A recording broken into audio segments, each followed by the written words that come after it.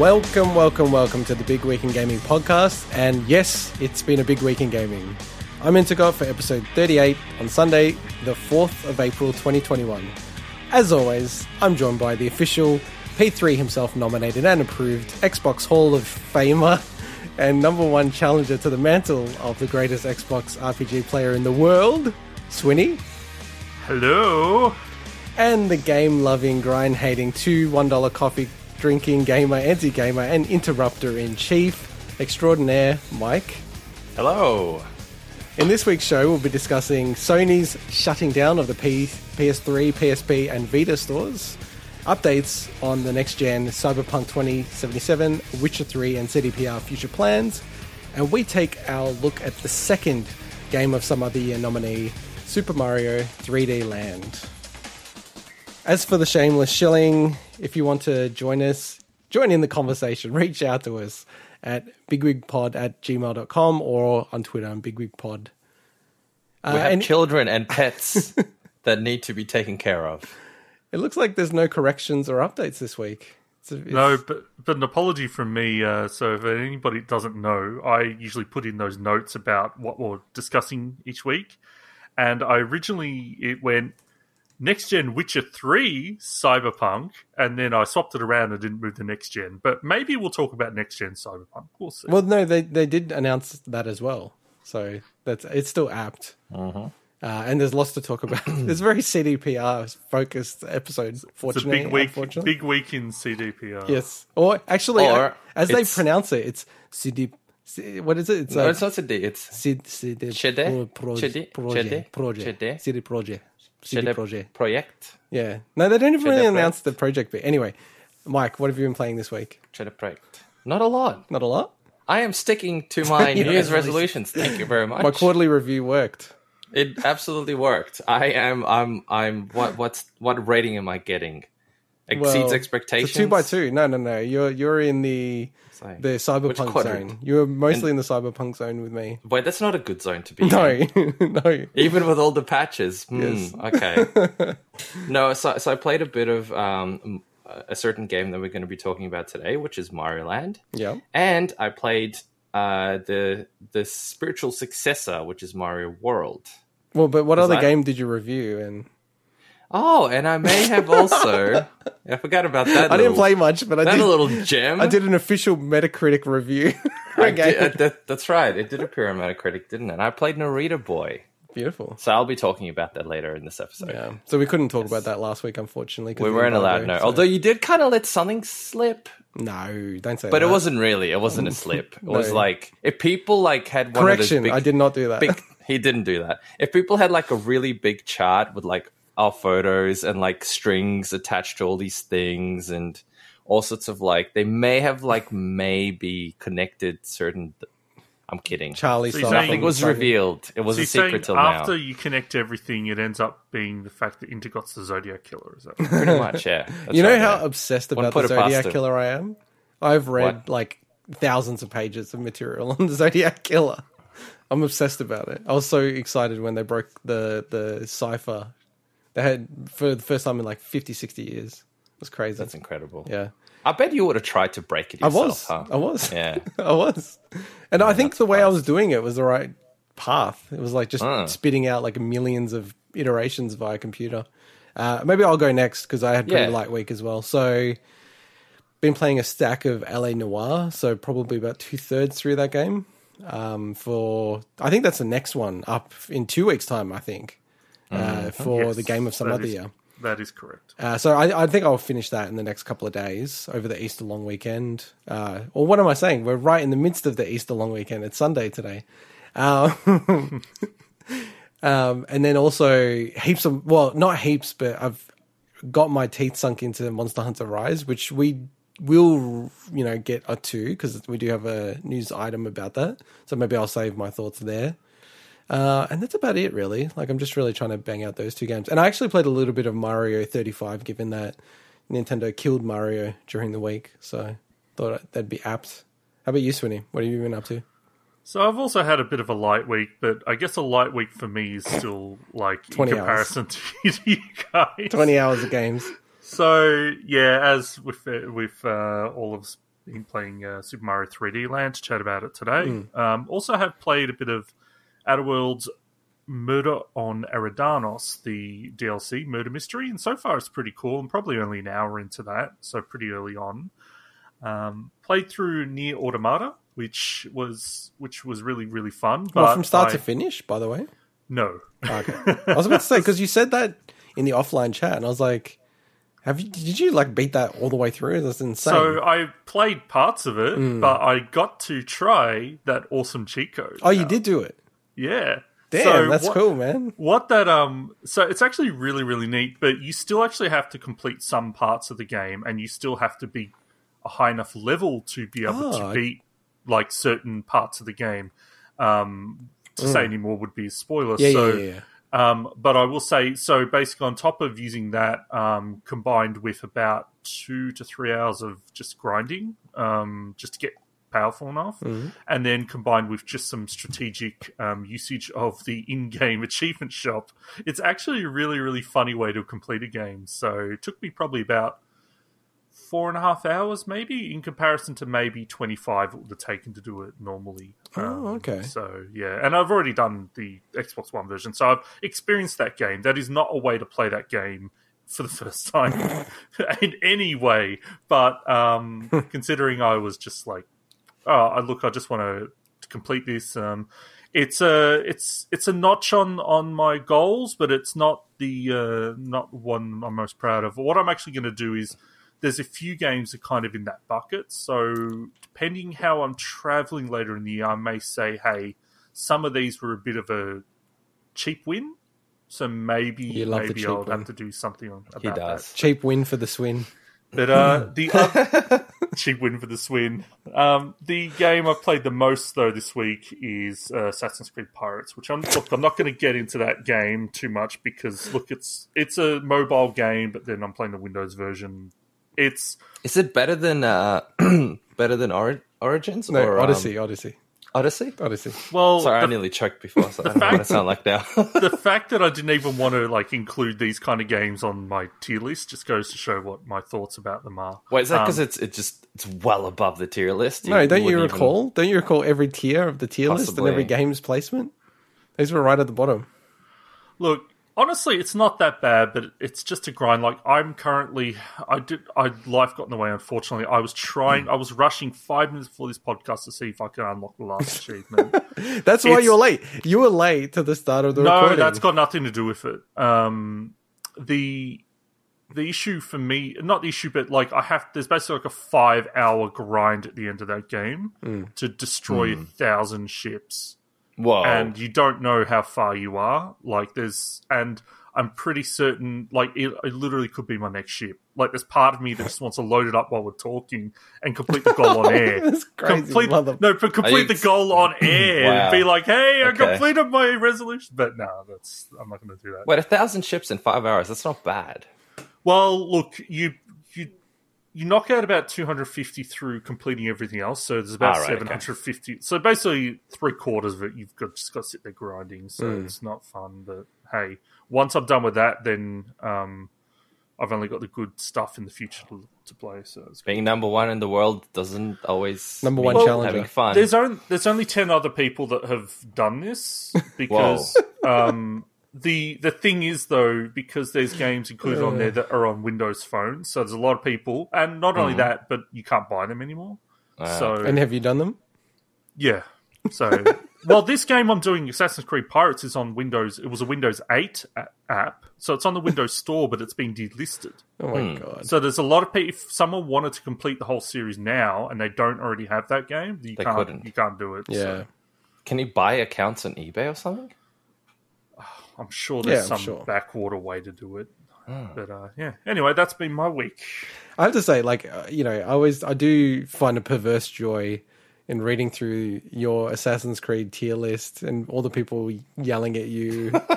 Mostly, probably one nice message for every 10 bad ones. But that's normally like a tier list, right? It's basically Odyssey. I wonder if Odyssey was an S tier, you might have more people complaining about the fact that Assassin's Creed 2 is so low. We have one person points that out, but hey, look, Personal opinion. The dislikes are catching up to the likes. They so are. The hate is growing. At some point, it will overtake if the current course is anything to go by. But then YouTube might get rid of them, so maybe we'll get rid of them before. That's true.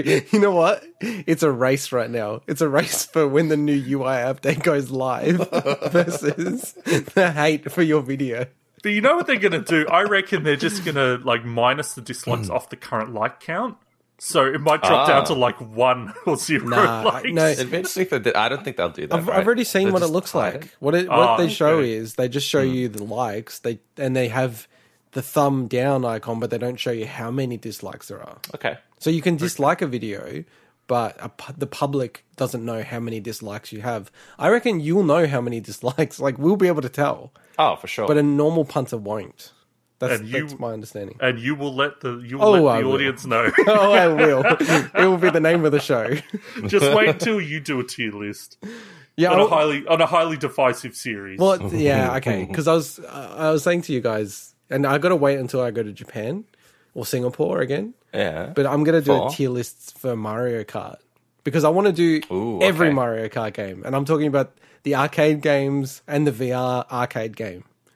So I want to Super do it Nintendo right. one was the best one, though. So I do Might as love well the just- Super Nintendo one. it's probably the best one. But I'm that- not even kidding. I think it was the most fun I had in any of I them. don't think it's going to be as divisive that one.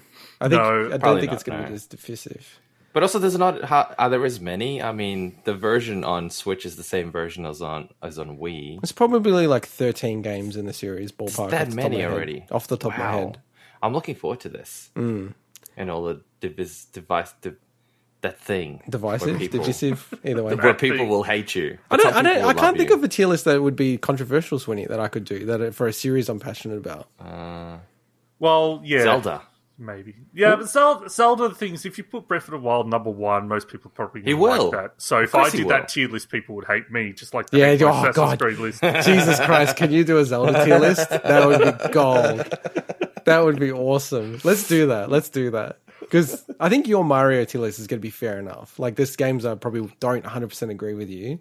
But based on what you've said so far, I'm like, okay, it's going to be normal. But your Zelda one, man, that's going to... At least you're not like saying Skyward Sword should be number 1. But outside of that, you're going to blow people up. Maybe he will say Oh, it's that. just, I think it's just Breath of the Wild. That's the one. No, there's a few games you've said, and I'm like, you're kidding me. Like, some of the opinions you have on it. It shocked me. That would actually be pretty good. Have you done most of the Zelda games? I've played them all except... now, we're not talking like the CDI ones or anything. Yeah, look, on that one, I'll give it a pass. Like, I think that's beyond the pale. But I think I'm talking the about only- Oracles. Yeah. I think the only game I haven't completed is Breath of the Wild. I think the only one that I could think of. And if you count the remake of Link's Awakening, I haven't played that yet. Yeah, I can't believe I played Breath of the Wild more than you have. That blows me away. Oh, look, I played like about 8 hours of Breath of the Wild. So I don't know if you played more than that. I got to the castle at the end. Oh, okay, fair enough. To defend Swinny a little bit on Breath of the Wild, I can kind of understand the frustration to a degree. I know this doesn't change you liking the game or not, but I can understand the frustration. Swinny actually had a Wii U, and you were looking forward to the game, and then they kind of delayed the game and changed the game and launched it simultaneously on the Switch. So it's kind of a bit...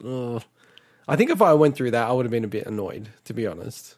Look, the part of it as well is the fact that I just come off The Witcher 3, and to go into another open world game, you can't help but kind of be in that zone. And Yeah, they're obviously very different games, but Well, one's an Like, RPG, one's still- not. It's pretty Yeah, bloody but- different. no, but they're very different. But I'm saying they're still both open world games, and I think that you can't help but start to make comparisons about how much fun you're having when you're in that Yes. open world. So the reason why I wouldn't do a Zelda tier list, I wouldn't do one until I'd actually play through Breath of the Wild, which I do plan on doing. I mean, I spent $160 on the game. Yeah, Yeah, 'cause you did it total. twice. Total. So you love it more than me. Yeah. Yeah, I think the only game I need to finish from memory is Zelda 2. And I really don't like that game. So, okay, so you said, like, I played Fire into Zelda 2, but I'd never completed it. So if you're saying you have to complete it, then I'd have to complete it. But honestly, I don't think I'd want to complete Zelda 2. Not because I don't hate it, just because I just feel like I know enough about that game to be able to judge it. If that makes sense. Fair enough. I don't know. I feel like if you're gonna do a tier list, I don't know. I feel like you need to finish the games, but that's just me. I'm not psycho. So. No, you I do. mean, You that'd be the preferred situation, of course. Yeah. All right. Well, why don't we jump into our first news article, our headliner for the show. So it does appear that the rumors were right. So Sony is shutting down the PS3, PSP, and Vita stores. So this was originally reported by The Gamer. Mixed reports. People kind of thought it was a rumor. They have got a lot of things wrong in the past, but they've 100% got this right, including that there was going to be an announcement by Sony by the end of March. And I was almost about to gloat about them being wrong, and then Sony came down with the announcement. So PS3 and PSP stores are going to close on the 2nd of July, 2021, and the Vita store is going to close on the 27th of August, 2021. In a nutshell, essentially, once those shutdown dates occur, you can no longer purchase games, purchase DLC, purchase any media, but you are able to download from those stores post those shutdown dates. Now, whether that will remain active forever is not confirmed. They don't really go into that, but they just say that you are able to re-download things. And also, we should also point out that any codes that have been issued previously are still able to be redeemed. So essentially, it's almost like as if you've had it in your library. Other key things to probably call out, cross-buy games are still valid, but, a lot of people say this works a bit like it's a little bit defective. So the advice is make sure it's working on your Vita or your PS3 because it applies to both. Like get them up and running and then transfer them across to PS4 if you want to continue them, because in the past they have not worked that well. So it's probably a smart idea to do that now. And then finally, if you have any PSN wallet funds, you can move them across to PS4, PS5. I want to sort of get your thoughts on it. But I'm actually a little bit shocked about the Vita one, just because, I know with Vita, people are still literally making games for the Vita. So there's, like a studio, Lulumo Games, they're currently making a game, and they just got a dev kit for the Vita like a month ago. Wow. And, they asked the Sony rep, hey, what's going on with this? Like, is this actually real? And they said nothing. And then, this announcement happened. So they had to cancel their Vita version of that game. So I don't know. It was just very surprising to me that it's happening. If they knew that they had developers that were actively developing games, which they may not know all the time, but if you've just asked, as you said, just being given a dev kit, like you should know. Like I think Sony in most situations would probably have dealt with that situation better, but it just seems like that one maybe just slipped under their their watch, but. But you wonder how they compartmentalize. You wonder how they split the compartments up in Sony. Whether the left end is talking to the right about it properly. So they may have sent the dev kit, not knowing that the actual PSN version of it or the store version will be completely shot. Well, so no, but the issue, just to not correct, but so with the PS Vita, so it's a cartridge based system as opposed to the PSP, which was like a disc based system, but it was suspended in a plastic shell. With the PS Vita, they'd actually stopped producing the physical carts years ago, like a couple of years ago. So there was a stock of physical carts left, and they were basically negotiating with devs. Oh, you can have 10,000 carts, you can have 5,000 carts, all this kind of stuff. Wow. So it was very strange the way that they closed it out, because only Sony could produce the carts. And it was proprietary, wasn't it? Yeah, so you with anything, you either have the physical version or you have the digital, or both. So, the physical avenue has been closed for a while for most people. So they're still going, okay, well, we can release the game digitally at least. And that's why they got the dev kit. And they definitely didn't know, the people who were, in developer relations. Like, they wouldn't have sent it out. If I was in that job, I'd say, we're trying to source another dev kit. Just give us some time. You know what I mean? Just to buy time. And then the announcement happens and it's like, okay, well, I guess you don't need that anymore. ... Right?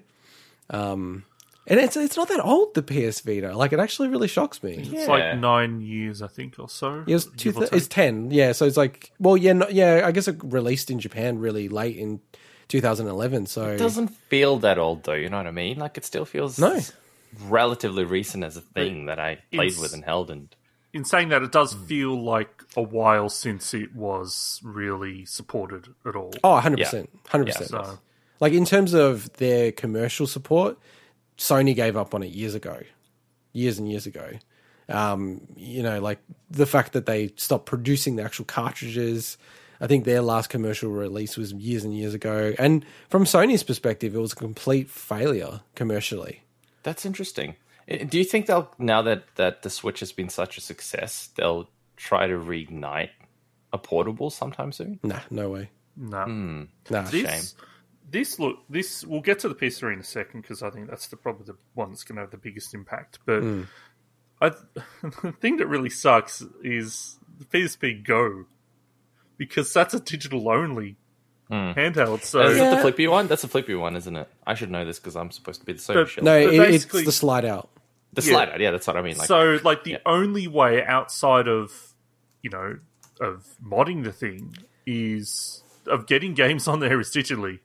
So you have to, now did you say the dates when they're shutting down? Yeah. Yeah, so I mean you've got till 2nd of July to at least make purchases That's you want, aggressive, but past, man. That's past aggressive. that point, past that 3 point, months, yeah. PSP Go, if unless you want to mod it, that's literally the last games you can play on that thing.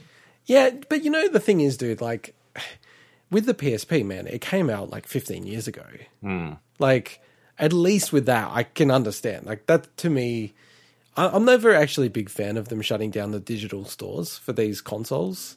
Because I think it just plays into the hands of people who want to retain physical if they start to close down digital stores, because it does get people going, oh, should I buy it digitally? Because maybe I'll never be able to download it again in the future. But yeah, with PS Vita, I just can't get over it. It feels like an active console to me to some degree. I know it's kind of like in its last bit of life, but normally you'd think, and you give it 5 years. Like compared to what they've done with PSP, they've let that store be open since, mid 2000s, and now they're killing the Vita one, and it's not even 10 years old. So, but even with the PSP, like I have Final Fantasy VII remake. I was going to say, wow, on PSP. Remaster, you know what I mean? The Final Fantasy VII version of it on PSP. Yeah. And I played that for quite a bit on the PSP, and that was a digital copy. So it'd be, I mean, I guess there's other avenues now, but unless you have a Switch or something, that was probably the best way to play the game. Given, perfect screen for it, graphics weren't being updated or anything like that. It felt really good on that console.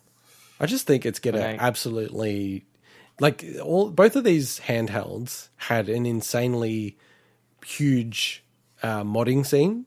So PSP kind of got not killed. That's the wrong way to say it, but if you look at the attach rate of the PSP compared to other handhelds, it doesn't make any sense. Like the amount of software they sold on that versus the amount of hardware. So PSP was a pretty big success. It was about 80 million PSPs sold from memory. And the software sales didn't really match the amount of consoles. And the only way it made sense is if you understood that people hacked the system. So they bought the retail unit and then just hacked it and put whatever games on there for free, which was really common with the PSP. I think it was one of the most pirated systems that I knew about. But yeah, the PS Vita, like, I just, it's kind of like you have to say it's officially dead now. But if you put it in the context of PlayStation didn't really have a failure until the PS Vita. You go through PS1, 2, 3, 4, and the PSP. The worst seller was a PSP, and that was 80 million. So then you go to, like, the PS Vita. I think they haven't even announced how many they've sold, but people think it's kind of in the order of about 15 million. So kind of the same as the Wii U, which is pretty bad numbers for a handheld. So, and you wanted to move on to PS3, Swinny? Yeah, look, this absolutely sucks. There's no way around it. Now, there must be some technical, like this whole decision, there must be some reason for them to do it, right? That makes sense. I've got a theory, but you go on. Yeah. Look, I'm not gonna come up with a theory. I'm just saying that, look, because outside of that, to me, this is just it's a horrible decision. it's kind of... I saw an article early today that was very... Look, it was very over the top, but still, it basically said, within the same couple of weeks, you've got Nintendo, like, removing digital versions of, like, Mario All-Stars and Fire Emblem. Right, Yeah. And then you've got PlayStation shutting down these digital stores. They're like... It's like, suddenly, like, just the... It's like these companies don't care about old games anymore, Well, they don't. Sony doesn't. No. Yeah, and, like, we've heard Jack Ryan talk before about looking at, like, older PlayStation games, just go, why would anyone want to play that, I've got the quote quickly. Yeah. So he was chatting to Time. So this is what he said. He goes, when we've dabbled with backwards compatibility, I can say it's one of those features that's much requested, but not actually used much. That, and I was at a Gran Turismo event recently where they had PS1, 2, 3, 4 games, and the PS1 and PS2 games, they looked ancient. Like, why would anyone want to play this? I was like, this guy, and by the way, so just for people to understand the context, it's kind of interesting. Sony is a Japanese company, but essentially PlayStation is run by Americans now. So they had this battle, Sony of like California essentially, but Sony USA and Sony Japan, and Sony USA won. And that's why you've seen Fallout where, we covered it a few weeks ago with the Tokyo arm of like Sony's game studio basically closing down for the most part and just leaving Team Wasabi who do Astrobot. It's really because, the US branch won and now runs Sony. So Jim Ryan is now the head of Sony Interactive Entertainment, which has PlayStation underneath it. So this is kind of his view of the world. So from that perspective, it kind of doesn't surprise me to a degree, but it's very sad. It's very sad, especially with a PS3, Swinny, right? And it's funny because you're about to get a PS3, right? Like you're trying to hunt one down. Yeah, but that... I'm not so concerned about that because a lot of the games that I want, I know are generally all physical releases. But it's just like Xbox. There's a lot of digital-only games on PS3 that unless they're being found re-release or they're on PC, whatever, like some of that stuff's just going to be lost forever. From a game preservation standpoint, it absolutely sucks. Yeah, and like, people get this wrong with the PS3. PS3 had a very different architecture compared to the current gen and last gen of consoles, PS4, PS5, and Xbox One and Xbox Series X. And because of that, it's very difficult actually to emulate PS3 games to a standard that people would, consider acceptable. So there's a lot of games on PS3 still to this day that you really can only play them on a PS3, including digital games. So they are now like fully blocking off these games once the store goes offline. And I think, again, the timelines are so aggressive. The 2nd of July, it's like 3 months. Is it 3 months? 4 months away compared to when the podcast goes up. It's kind of nuts. And it shows that Jim Ryan really doesn't care about backwards compatibility or old legacy games. If there's one thing that I'll give them is that at least they have included the re-download feature. Because that's true. That's one thing that they've done way better than when Nintendo's done this, which is I still cannot believe that just is the case. Like, if it wasn't the fact that, like a lot of the Wii store, right? The Wii store, Nintendo DSi, even the Wii U and 3DS in some countries, not a lot of not all countries, but they don't have the ability to re-download games they've purchased. It's wild. How is that even? I mean, how does that work from a legal perspective? If you sell someone a product like that, but then you're unable to get it again, it's never been challenged.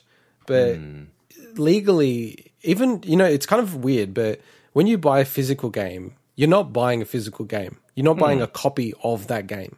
You're buying a license. Yes. To play that game, as long as they want you to have, they can. Want. Yeah. Any choice that they want. That's kind of crazy. Again, has never been challenged in court, court in the world yet. But it's only really recently where that's a thing. As in the past, you may have only had a license for the original Fallout, but you had the physical disc. You could install it on a machine. You could play it. No one really cared.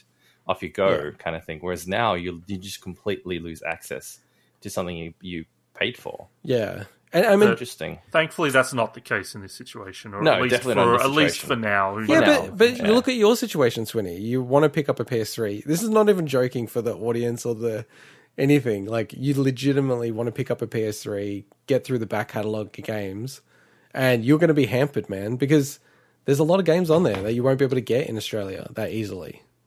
So, you know what's going to happen, Swinny? You're going to end up coming to me and modding the PS3. And I'm going to say, you finally come into my dark clutches. Because it might be the only way you can play some of these games.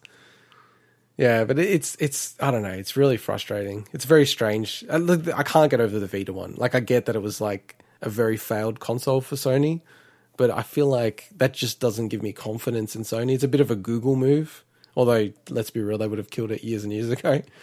But yeah, it's a bit of a dark one. And now we've done a really great job structuring the videos because our second item is about Analog Pocket, which has been now delayed until October 2021. So Analog Pocket was intended to be distributed and sent out to folks who pre-ordered. Lucky enough to pre-order. So like, I did get a pre-order for the Analog Pocket. It was meant to be shipped out in May. And in April, so just this week, they actually announced to everyone. So I did get an email from them directly saying, you know, in sort of summary, due to sudden and severe electrical component shortages as well as logistical issues leading to a domino effect of challenges for nearly everyone in the industry, they've taken the decision to delay the console until to October 2021. Bummer. This is also in line with the Analog Day, which is like mid-October, where they've pretty much year on year announced their new product. So it's going to be quite weird if they announce another new product whilst the product they announced years ago is still not even shipped yet. Yeah, surely they won't do that. Yeah, I think they might skip it this year, to be honest. Yeah. They have said to people they will offer a full refund. They actually always offer a full refund. If you want to get your pre-order money back, they'll always allow you to get it back. The one thing I wanted to call out is they put in 2 support articles. They didn't call out the articles directly. So they didn't say this is due to X or Y. They did call out the severe electrical component shortage. But the one that I thought was interesting, and I want to get your thoughts first, is just on the Suez Canal. And they pointed to the fact that that's been blocked as one of their issues. Like, Mike, like, do you sort of think that's true, or? Well, where do they make these things? Because I mean, I'd assume a lot of these chips would be coming from Asia. Mm-hmm. Where's the assembly? China. So the Analog Pockets are assembled in China as well? Yes. So they have an office in Hong Kong. They have a factory in China. Yeah, and they're in Seattle. They're based in Seattle. What's the canal got to do with any of that then? Exactly. Yeah. And they're based in Seattle. That makes no sense. Are there no base materials that would potentially get shipped to Asia, or would it all just be in Asia? But also, don't forget, the Suez Canal thing is like the last couple of weeks, right? And with manufacturing, you can't manufacture something as sophisticated than this in a few days or a few weeks. These take months to be on a manufacturing line. QA can take weeks for these kind of products. All I know about that whole situation was that it created some of the best memes in ages. It was awesome. I feel sorry for obviously anyone, like, you know, if there were animals on some of those ships that were backed up and things. There's obviously a lot of loss financially and from that side of things as well. But other than that, it was very funny few days from a meme standpoint. I like how your cold heart, you know, like this is actually this will lead to inflation for everyone, like unnecessarily inflation. At least I acknowledged it. Yeah, true. But hey, inflation, dead animals, whatever. We got memes. We got memes, as if there's never memes anyway about some other bullshit. So I don't know, like it's kind of weird. I don't know how to think about this because for me, I actually don't like how they're linking it to the Suez Canal stuff because I just think it's bullshit. But, you know, I'm a backer of this product. Like, I was looking forward to it coming out and playing. Yeah, I want one now. Well, yeah, it's really hard to order these things. But I'm not indirectly supporting the death of animals. You know who would really want one right now, or when it comes out, is Swinny. You know why? Why? Because I found out a couple of days ago my Game Boy's dead. It doesn't work anymore. Oh, shit.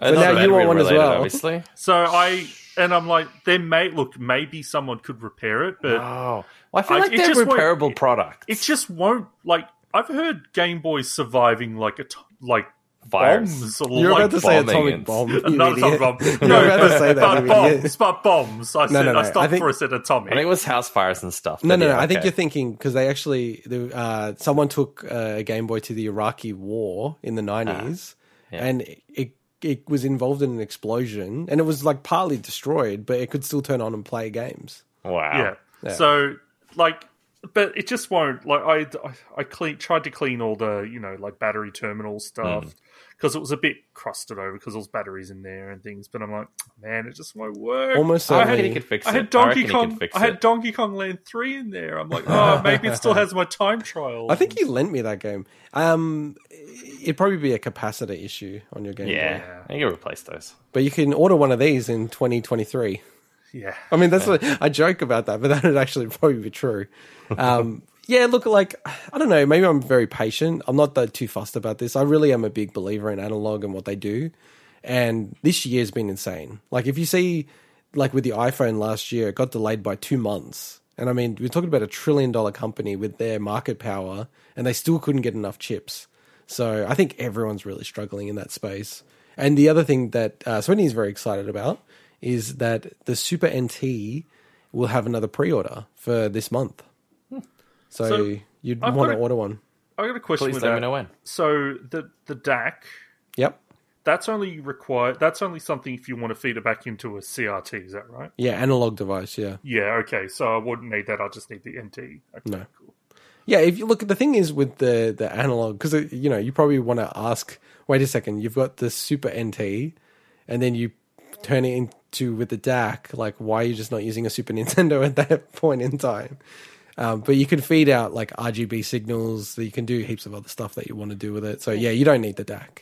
Well, also, my Super Nintendo is in pretty bad state. I don't even know if it's operational anymore. Someone borrowed it from me, and now I look at it, and I don't even want to display it because I'm just like, this thing just looks so sickly. Oh, okay. I'll fair take a enough. photo Borrowed and it. send it to you. Did their name start with Matt and end with Thew? So, no. Okay. No. Someone else. I'll explain Someone else. post-show. Okay, cool. Okay. So this is one thing that does annoy me with analog. So they've said that the Super NT, and mostly because we're in Australia, the Super NT pre-order this month, and then the DAC and the Mega SG. So the for us the Mega Drive clone, but for the States the Genesis clone is actually going on pre-order shortly after. So probably the next month. But the problem is when you pre-order it, you pay for it. So just to warn you, Swinny, it's not like you're putting money down. You're paying for it. Yeah. I'm cool Right? with that. It's fine. But the problem is if you wanted a DAC, you have to pay for the shipping individually. So you can't go, hey guys, I'm happy to wait. Get the Super NT, get the DAC, and then put it together and ship it to me. Okay, yeah. It's individual shipping, and it's like $90 Australian shipping. Whoa. It's insane. And It's how much disgusting. is the device?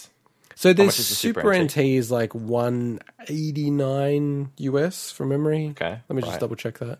So whatever that works out to be. But then it's going to be like, No, $90. Wow. like another $80 when I'd say. Well, if you're in shipping? the S end of the world, what do you expect? That is sick, man. I got the exact right number.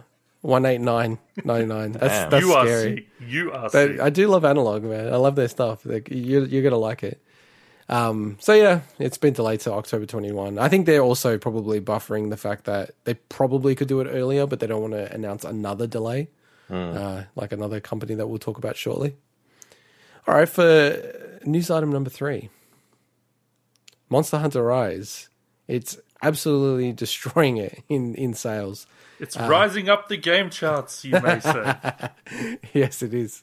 So the Switch exclusive has sold 4 million units in the first weekend, which, Not like, bad. interestingly though, with Monster Hunter World, which was, probably for a long time the first Monster Hunter game to be console exclusive, as it's not a remake, it's just its own thing, sold 5 million units. That was on PS4 and the Xbox One, and that sold those 5 million units in 3 days.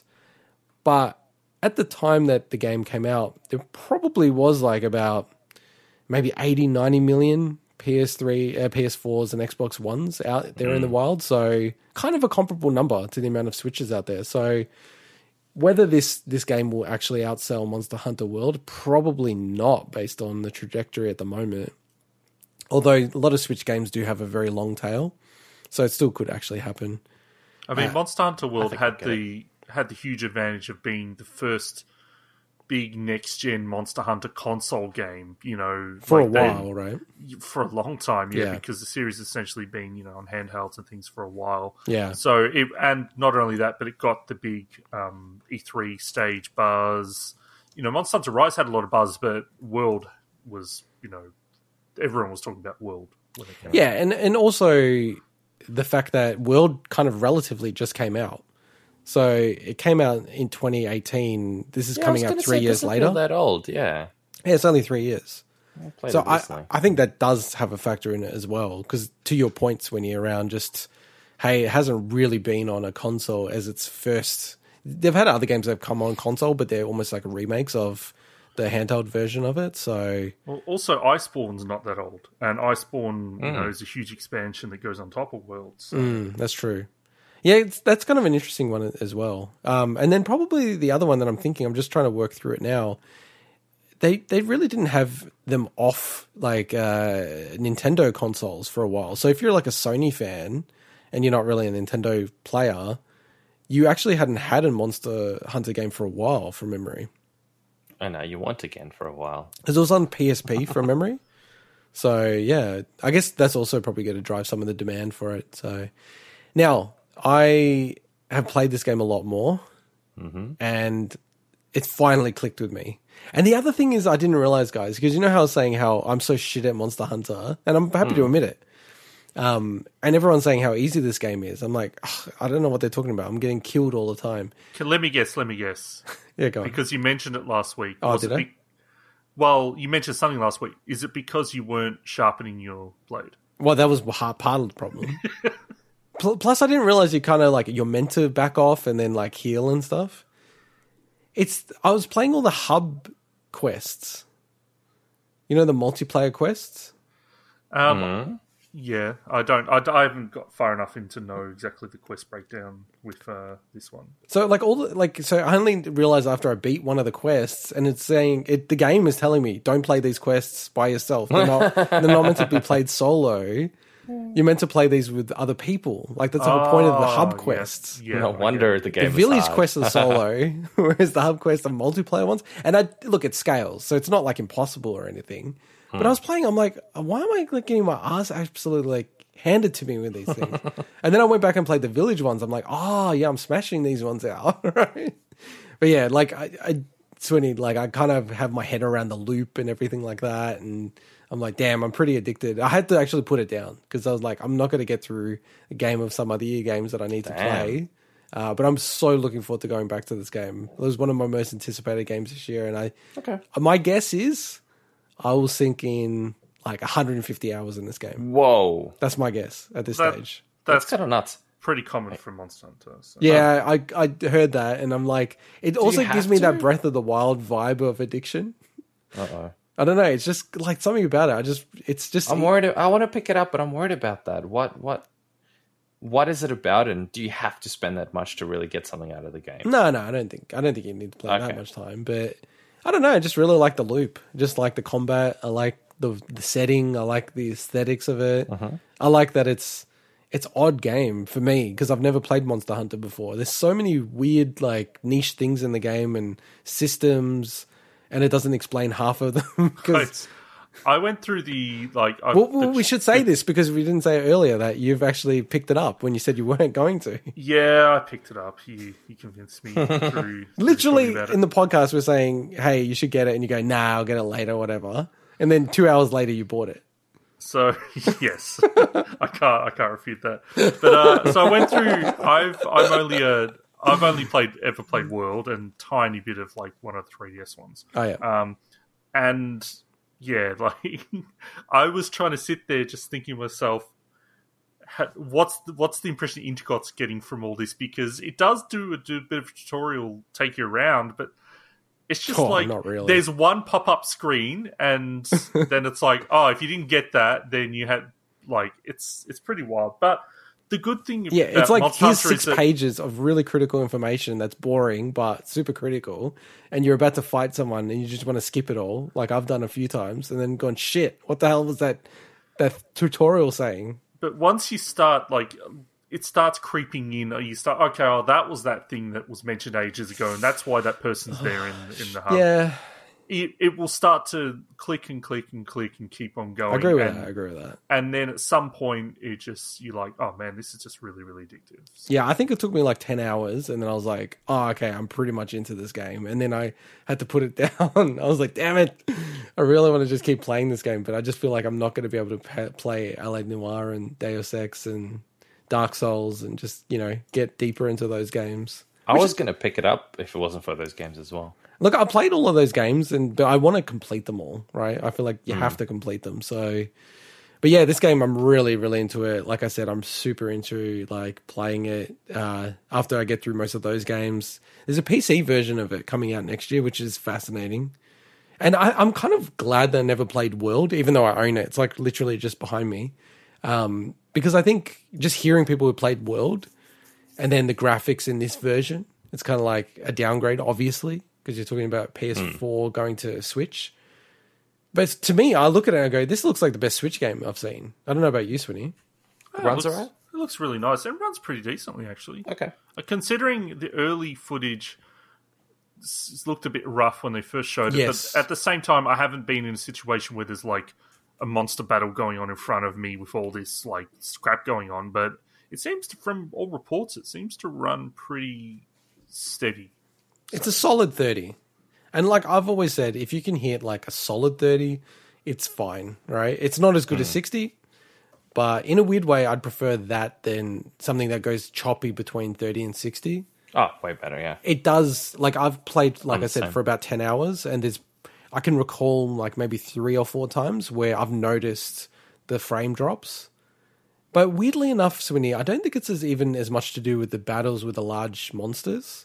It's just like weird, like I think it was like loading in, stuff into RAM or something like that. Like when I'm going into really different areas quickly, and it kind of like threw it off. Like I was on the Palamute going as fast as I could. Very cool game. And bloody Swinny, I gave him an open invite. It's like essentially a multiplayer game. He gets the game. I'm like, sweet, hit me up when you want to play multiplayer. Absolute fucking silence. Nothing. Because I've been too busy to play the games I wanted to play this week. Yep. Unbelievable. He did that to me with Code Vein. So He always does that. Don't feel too bad He about always does that. It's all about the Chivos. That is not a Yeah. comparable situation. It's a totally comparable situation. It is. You got me to buy that game. It's the reverse situation. Okay, it's a reverse I bought situation. it because he bought it, not the other way, which is what you're saying. No, this is actually... No, you're right. Code Vein is even worse because you got me to buy it and then you didn't even play it. No. Even though you told me to get it so we could play it. No, okay. That's a way worse I think I've situation. clarified this before. At the time, I didn't know you didn't own it. You asked me, have you heard of Code Vein? Do you want to play co-op? I'm saying, yeah, that sounds cool. I didn't know you didn't buy it. You didn't have it already. I didn't have it. I bought it so we could play co-op. And then, you didn't want to play. That's what he's Anyway, like, audience. Time to move on. Wait till he has the face cam so we can ridicule him. All right, news item number 4. CD Projekt Red and CD I think Projekt it's Group. CD Projekt. Shit. CD Projekt. CD You gotta say Projekt. it properly. So Projekt. they're in the E. headlines again. Projekt. They're in the headlines again. And they had a really, really interesting public strategy update. So essentially, instead of their in-person presentations to investors, they actually did it all on YouTube. But it was a highly produced version, which is, like I'm obviously in the corporate world, so as you, Mike, same as you, Mike, in kind of roughly the same type of space. Normally with these investor sessions, they don't like to make it really slick and, marketing based or anything like that. They try to still kind of keep it straight and narrow. So I thought that was really fascinating from the start. So we just wanted to call out, some of the interesting things there. So they really laid out some of the groundwork of what they're going to do going forward, which included their annual plan. So they're shifting from a 5-year plan to an annual plan that they'll update every year, obviously. Very huge focus on Cyberpunk 2077 and Witcher. There's a bit later, and we'll chat on it, just around the quote-unquote flywheel, which is getting super businessy, super corporate. But, it does seem to be a massive thing for them. They, by itself have referenced the fact that the way that the PR went for Cyberpunk, they're not going to repeat that. So they may tease games, but they will not have a huge campaign until they're super confident of hitting a date. And almost like the biggest bit of news, and there's other things that we'll call out, but almost the biggest bit of news is like they're pretty much changing the way they develop games from next year on, which is moving to agile, so having cross-functional teams. So they have very strict departments at the moment. They're going to break it down into agile teams. So you normally see up to 12 people. So you have artists, programmers, all different people involved, and splitting into 2 big teams. So this is under their Red 2.0 initiative, where they'll actually support 2 new AAA titles that they'll be developing next year. So Swinny, what did you think about all of this?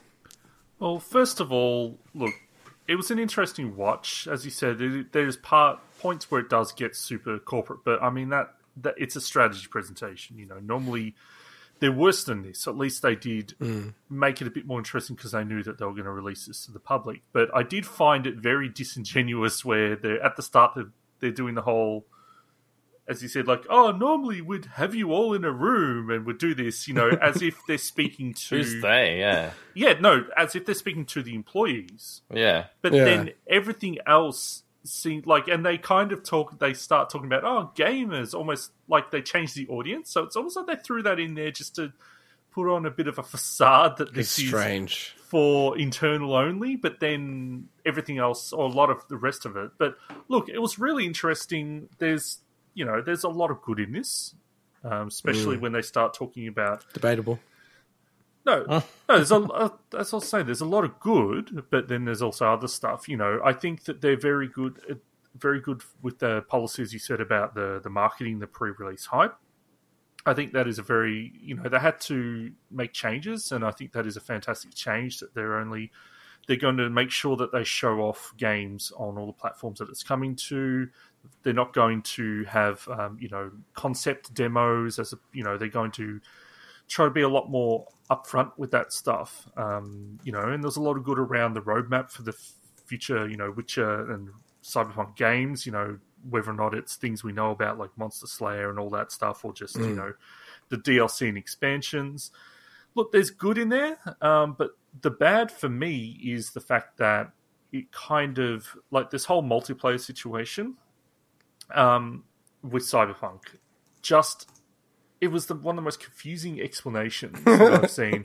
And I understand, look... I know, it was nuts. to their credit, all the people that spoke, very good English and everything, but I don't know who worded this explanation about why they're changing their direction. So basically, I guess to clarify, so they're reworking their plan. So originally they planned on doing a standalone Cyberpunk kind of product, multiplayer product, and instead... And this is my quick interpretation of it. Maybe you've got a better way, Intergod or Mike, but they're instead investigating technology to allow them to incorporate online and community features in all their future games. But it's like, okay, what does that... So does that mean there is no longer a standalone Cyberpunk? Like, that's the impression I'm getting. A lot of people aren't happy about that because, a lot of people thought that would be part and parcel of the product that they're buying. But I thought from the start, I'd always had the impression it was a separate thing. But 100%. No, yeah. I think everyone thought that. Like, they were never... There's a lot of people that are annoyed, so they didn't think that. No, look, okay, we should put our cards on the table. I'm not a huge fan of CDPR, or like CD Projekt, so the company. CDPR is the development arm of CD Projekt. So... I probably dislike CD Projekt and don't mind CDPR. They're just developers, right? Like, I feel bad for them in some cases, but... They're amazing developers. I should say, like, put it out there. Like, I'm probably on the anti-side of these guys, whereas you both are... I think you're very optimistic about them, Swinny. I think Mike's right in the middle. Pretty aligned to our video presentation. Games, so. I think they make absolutely great games. It's just, I think...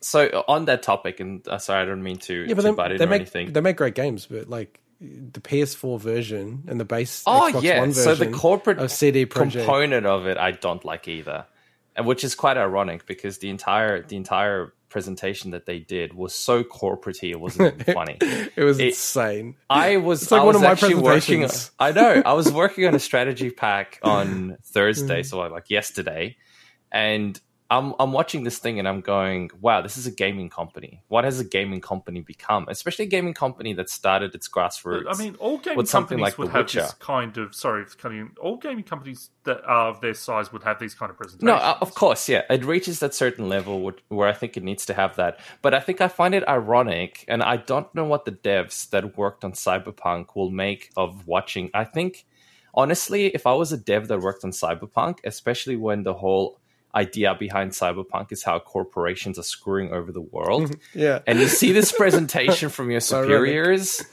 about exactly them doing that and making this entire thing the most corporate-y spiel you could possibly get, the irony is just insane. And I don't know what I'd feel like as a dev. I'd actually be pretty pissed off, to be honest, if this kind of thing came out. I get why they have to do it, and I get that they need to run it as a business like that. But the way it was done, and the fact that like little tiny details were really weird. You know, if I was a company like that where I had to do a marketing spiel like this, to do a strategy pack or a strategy presentation, I would at the very least interject a bit of humor or some flair that's sort of associated to the company itself. Instead of, they literally used like basic icons that you get that I've seen in so many different strategy packs that you get from like flaticon.com. That's exactly what I was thinking, because I've seen the same. I swear to God, I've used the same icons before. I could Google it right now. Totally could. Instead of like actually using, Witcher or Cyberpunk icons to at least give it that little bit of human touch, if you could call it that, that's related to the company. So I get it, but man, I was really disappointed watching something like this. So I don't know what the actual devs themselves would feel like. I'd feel like they're like, just rolling their eyes seeing something like this. How do you know that's just not how it is all the time there? Or at least of recent times? Because this is I don't know, maybe they have released this stuff in the past, but No, maybe this is just the stuff they do all the time. And no, look, it might be. I just look. I don't want to stereotype game developers, because I am not one, but I can imagine game developers in general are not into that corporate shit. They're not the suit wearing corporate strategy writing, bullshit business people. half the people that work in corporations don't care about that crap. I know that, but having to parcel. kind of like, I think it's so ironic and just so not. I kind of get what like Mike's saying, because I know some mates who, because I did programming at uni, so same as you, Mike. But a lot of my mates, like, there's some of them went into like games and game development. Some, like most didn't. Most went to the corporate path. And the ones that went down the other path, it's more artistic, more like, I don't give a shit about money. I just want to do something I'm passionate about, doing something fun, creative. And honestly, like, they get ripped off, man. They're like more of like much better coders on average, I would say, than a lot of the corporate people I know. And they're probably getting half the money, right? Yeah. So it's kind of that space. Look, like, I kind of get where you're coming from, Swinny. And I think it's just that we fundamentally have very different ways to approach these things. See, I really dislike CD Projekt coming out saying that they're holier than thou, that they're totally different in terms of other game companies. We don't do crunch. We're pro gamer. We're honest company, all this stuff. And I feel like everything that they said, they basically threw it in the bin and said, well, we want to make more money, right? Because there's no reason why they should have released Cyberpunk when they did. And they did it anyway, because they wanted the money, right? Well, like, you can't argue with anything else other than that. Well, I'm not talking about, like, I'm not defending any of that stuff. We know how horrible that is. My question is, what are you expecting them to do this time? Just stay quiet? Like, they've got to rebuild. And to rebuild, you've got to communicate what you're rebuilding. Yeah, but this was not a good communication for me, right? And honestly, I could do like a 3-hour video on just this one 20-something minute video, 24-minute video, right? From the start, they go, our values are quality, right? That's their first and most important value. Well, if your value is quality, you have absolutely fucking failed, right? But they've admitted that. They've said that you don't have it as your value. No, but the point is they've always had that, like the quality of their games. But it's not their and value. writing. It's not their value. Like, that's just the BS value. Yeah, I agree with Intergot on this one. I think they do. Like, it's a weird one. I kind of agree with you both because I feel like it's a value that they might hold. Nah, it's not. They just don't adhere to it enough. That's not in how some values instances. work. Values are I know that. the things you do, not the things you promise you'd do, right? Well, it's the things you have on their a value wall is- somewhere in an office and in a bunch of PowerPoint presentation packs that are supposed to govern the decisions that you make, which clearly they didn't really use properly when it came to decisions like releasing Cyberpunk way too early. Yeah. Well, no, but So- I think from a business decision, it might not have been the worst decision. I might have made the same decision from a business perspective. I'm not saying from a business perspective, though, right? And if their values... But from a business perspective, I wouldn't have made that same decision. Because, come on. No, the amount of money that was on the line... No. The amount of money that was on the line... Yeah, but the amount of money you could lose as a result of making a decision like that. No, but look is at people massive. like Swinny. He's already, like, eating up what they're saying here. No, that's the But he point. won't Is buy the that game I, now. I He know will, the he fact- will. No, look, okay, that's a separate thing. What I want to basically say with this is, I know it's a value of theirs because I've played their It's not. games that are of high quality. Okay, Witcher 3, Witcher 2, these are amazing high quality games. Yeah, but Witcher 3 release broken. But quality isn't always about, okay, is the game buggy or not? The quality Yes, of the it is. experience, the quality of the experience, the quality of the story, the quality of the systems, the mechanics. There's a lot more than just, is it buggy or not? No. So, like a Tesla is not high quality. If you sit in a Tesla, you'll notice that the dash doesn't even sit properly in some of them, right? Yeah, the you can doors never don't align, argue. the panels are so Exactly. bad. You can never argue it's high quality. I'm not saying The Witcher 3 isn't a masterpiece. That's a different thing. It's a different thing. It's like, is there depth to the game? Is there passion? All these kind of things. 100%, right? But quality has a certain meaning, and they do not make quality games. It's just not what they do. You They've haven't never even done it. played any of their games. Are you disagreeing that Witcher 3 released broken? It didn't release broken. It released with bugs, but it wasn't broken. Far out. I thought you were an Xbox shill. You're like the CDPR shill. No, Witcher 3 was not broken. It was buggy, but it was not broken like That is not high Cyberpunk. quality. That's not what quality means. Quality has a meaning. That's not the meaning of quality. What I'm saying is that they're in the past, their values, they've put out very, very high quality games. Obviously, Cyberpunk was not one of them. It doesn't mean that they have to trash that value just because they didn't live up to it. Well, for that's that changed release. anyway now. It's quality and team something, wasn't it? Because they changed No, that. this is their new value. Their core No, value. no. They go- Their core value was quality, but that's No, now it's not changed was. to It is. quality No. and... I'm looking at it. It's saying quality as our top priority. Oh, Anyway. but I thought the new one was quality and team or something. No. The next one is They added passionate team to teams it. with as our greatest strength. Anyway, I think we're wasting too long on what is a corporate value, but they reaffirmed that is the top priority for them, and that is one of the reasons. Obviously, they're Yeah. and alongside money, which is a primary reason, trying to fix all this crap. They don't mention money once in this presentation. Yeah. I'm sure there is a company out there that just has a value that's like money. It just says money. I No, just want to make Macquarie. money. Macquarie did. Like legitimately, like it was one of the values. See, what it again, this is where like I get annoyed with companies like CD Projekt, right? Macquarie are very honest with what they're all about. They were about how do you make a lot of money for ourselves and how do you make a lot of money for our clients so we both win, right? Like that's just being honest, right? I find that CD Projekt are one of the most dishonest companies I've ever seen from a business perspective. But yeah, we do need to move on within this presentation because there's so much in here that I want to talk about. Cyberpunk is going to be a massive franchise for them. Like the fact that they're calling Cyberpunk a franchise when the only game in the franchise, quote unquote, is one, and it got pulled from the biggest store that's available, which is PlayStation Store. It's like a bit of an interesting franchise. And also, they don't own the IP. I don't understand this company. This company is bizarre to me. But they don't own the Witcher IP. No. They have an agreement now on that.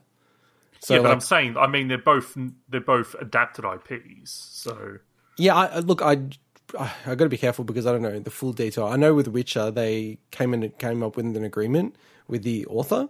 They have a really interesting law in Poland. It's fascinating, actually. It's like I've never heard of this in any legal field where they did a deal with the author, but Polish law says that if a deal like this for, IP or anything like that becomes so egregiously unfair over time that it can be renegotiated or thrown out. Wow. And the I remember author, that. I remember the author said, "I don't give a fuck about video games." He actually hates video games. The author, the Polish author, and he's a god in Poland. Like these games are massive. These books are massive, and he's just like, video games, they're fucking shit. Whatever. It literally is like $10,000 or something. He gave them the rights to Witcher, It was right? ridiculous. It was ridiculous. And it was for not just The Witcher, it was like other associated properties with their version of The Witcher, right?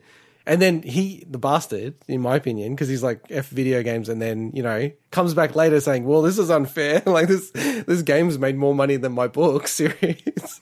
And yeah, they had to renegotiate. And then as part of that, they've got a deal to like, they can, make more games and merchandise, and he gets a cut of it.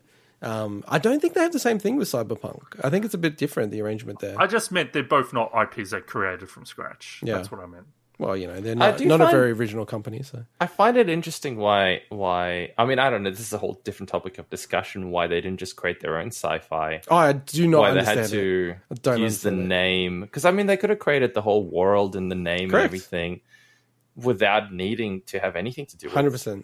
the Cyberpunk IP. But it gives them credit. It fascinating. gives them street cred. It's probably That down they've to that, taken yeah. this tabletop RPG, I don't think people, Swinny, I think mainstream people don't know.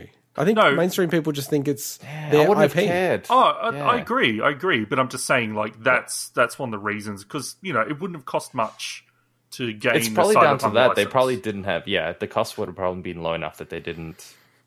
But I'm not sure if like the agreement was under Polish law, but it feels like if this becomes a mega series, they might need to renegotiate it again. I don't just think it would have been seems under Polish dumb. though, because Cyberpunk is But from their a company US. is. No, their company is Polish company. So Yeah, but I mean, they would have had an agreement with the rights in the US. I yeah, would but you could assume. file in Poland.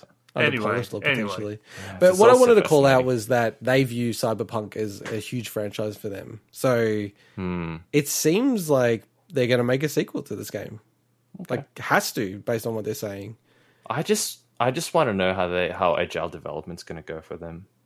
Well, they've got Agile and Waterfall in the presentation on the same slide. So I remember they had the from and the to. So they went focusing on AAA RPGs to genre blending with AAA RPG at its core, and then they went single player to single player plus online, and then they had Waterfall development to agile delivery, Yeah. and then they had AAA game focus to Are you AAA memorizing this or? No, I'm reading it. Okay, good. Plus broad IP ecosystem in mobile and beyond gaming. And then the last one that I was trying to find and before was... I'm gonna object to this. Yeah, it's... Okay, just a sec. Well, yeah, I know you will object to this one. They had quality focused to team and quality focused. The reason why they had that, and I get why they had that, is because they didn't want to seem like, oh, well, you guys only focus on quality at the cost of everyone's well-being. Which, by the way, they did actually talk about how personal well-being and mental health is really important. And I do think that the management is taking that seriously because of everything that's been going on. Look, if you find, like, if there's one thing that you'd get me to, like, give them absolute shit about, was what they did with Crunch. Like, anyway, we've had a whole Yeah, we did. segment about that, but yeah, just want to say that, look, I felt that was just like, that was a part that just made me roll my eyes, honestly. Oh, and the thing that really pissed me off with that as well was they're talking about mental health. As if it's like the people's mental health, like they've got problems or something, so we'll help them out with their mental health. It's like, no, you're working people to the bone on a game that you shouldn't ship, and people internally to your company are saying, do not ship this game. Like, they were shocked when they were talking about it being shipped in March. Like last 2 years ago now, wasn't it? Or last year, March. It was meant to come out. Yeah, last year, March. And people were like, are you kidding me? This game can't come out in March. Yeah, This is insane. The last thing I wanted to say about this, and I know, Swinny, you're getting pissed at me in this whole segment, is that just when they're talking about the year plans and the PR stuff, and I totally agree with that. I think every company, I genuinely don't think you need more than 6 months to hype up a game. So like when they're talking about their campaign, so there's a difference between, if you look at Bethesda, Elder Scrolls 6, we're working on it. It's going to happen, right? You kind of need to say that because you want to get good devs to come along and make that game, right? Yeah. So I think it's fine that Bethesda came out and said, Elder Scrolls 6, it's happening. And then say nothing But about that's it it. for Just 4 at a high years. level, it's still happening. Right? Hold your horses. It's coming. But I they think- also had to. They were bouncing back from Fallout 76. Sure. That was one of the reasons why they really went hard with that. Yeah, and they had this weird thing where it's like they had to like do they started doing E3 and they didn't stop, so they were just like, oh shit, we have to announce something. But I do think that that's fine to tease that, and I think it's fine, and we'll get into it. Like if they go Witcher 4 is happening, right? But I think you only need like 6 months to hype up a game, to go this game's coming, and then that really short window that you have when the game's going to be coming out. Like, that's when you can start the real big marketing campaign. I don't think you need years to market these games. I've never understood that personally. But yeah, Swinny, the last thing I wanted to call out was this little nugget that the guy had where he goes, once we think Cyberpunk... So they're releasing patches for Cyberpunk. They just released a patch and we'll talk about it soon. Yeah. For 1.2. They go, when we feel like the game is quality enough, we'll work on the next-gen version of Cyberpunk 2077. I was like, whoa, they don't even think the game is quality right now. Like, and that's 1.2. If they are talking to Sony and Sony actually like looks at this stuff carefully, they're going to go, dude, you don't even think that this game's quality. Like, why the hell would we let it back on the store? And I don't want to go into it because we've got another segment on it, but that one really shocked me when I saw that. Was there anything else you wanted to mention, Sweeney? No, because I think we should get into the Cyberpunk patch stuff. All right. Well, there's a lot on this topic that I want to talk about, but not now. All right. Well, let's get into the next item of news. Number 5, Cyberpunk 2077. So we have patch 1.2, and then a question mark. I think more from Swinny and Mike. Will this get Cyberpunk 2077 back on the PlayStation Store?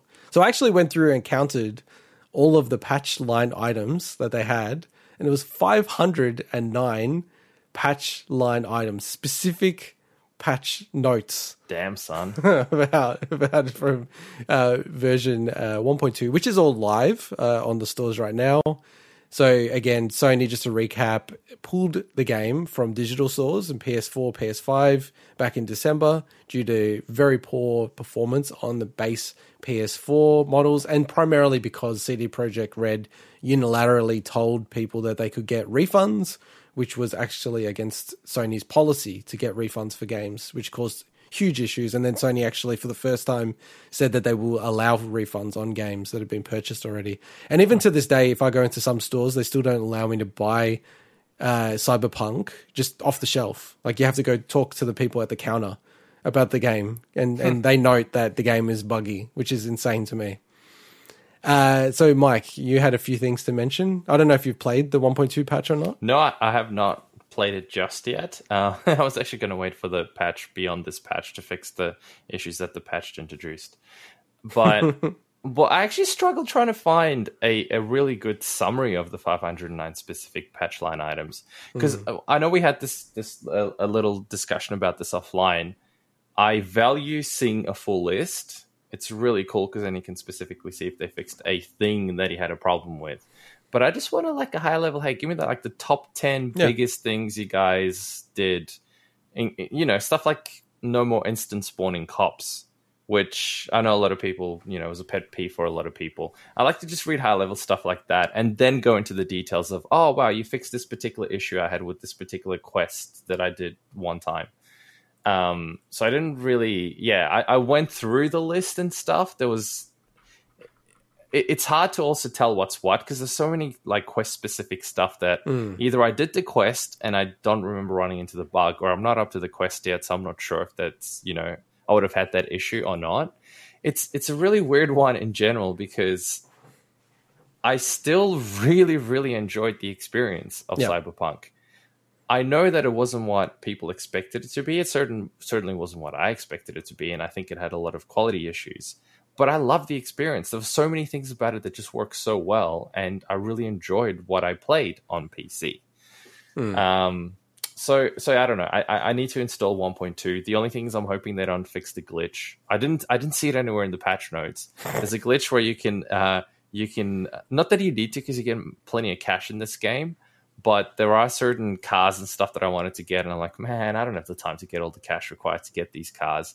And you can sell this particular painting that I won't spoil to anyone who needs who doesn't want to cheat in this, for a really hefty amount, and you can keep buying it back for like a really low amount, selling it, buying it, selling it.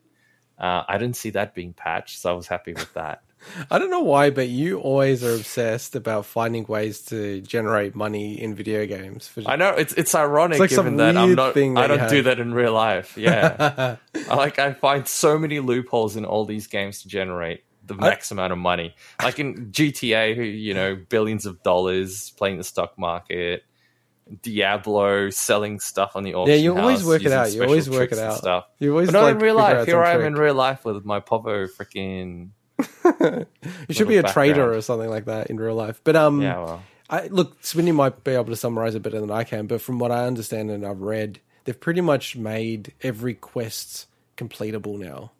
So quests for many people were not completable, like certain specific quests. So that was a big aim for this patch, to make sure that you complete all the quests.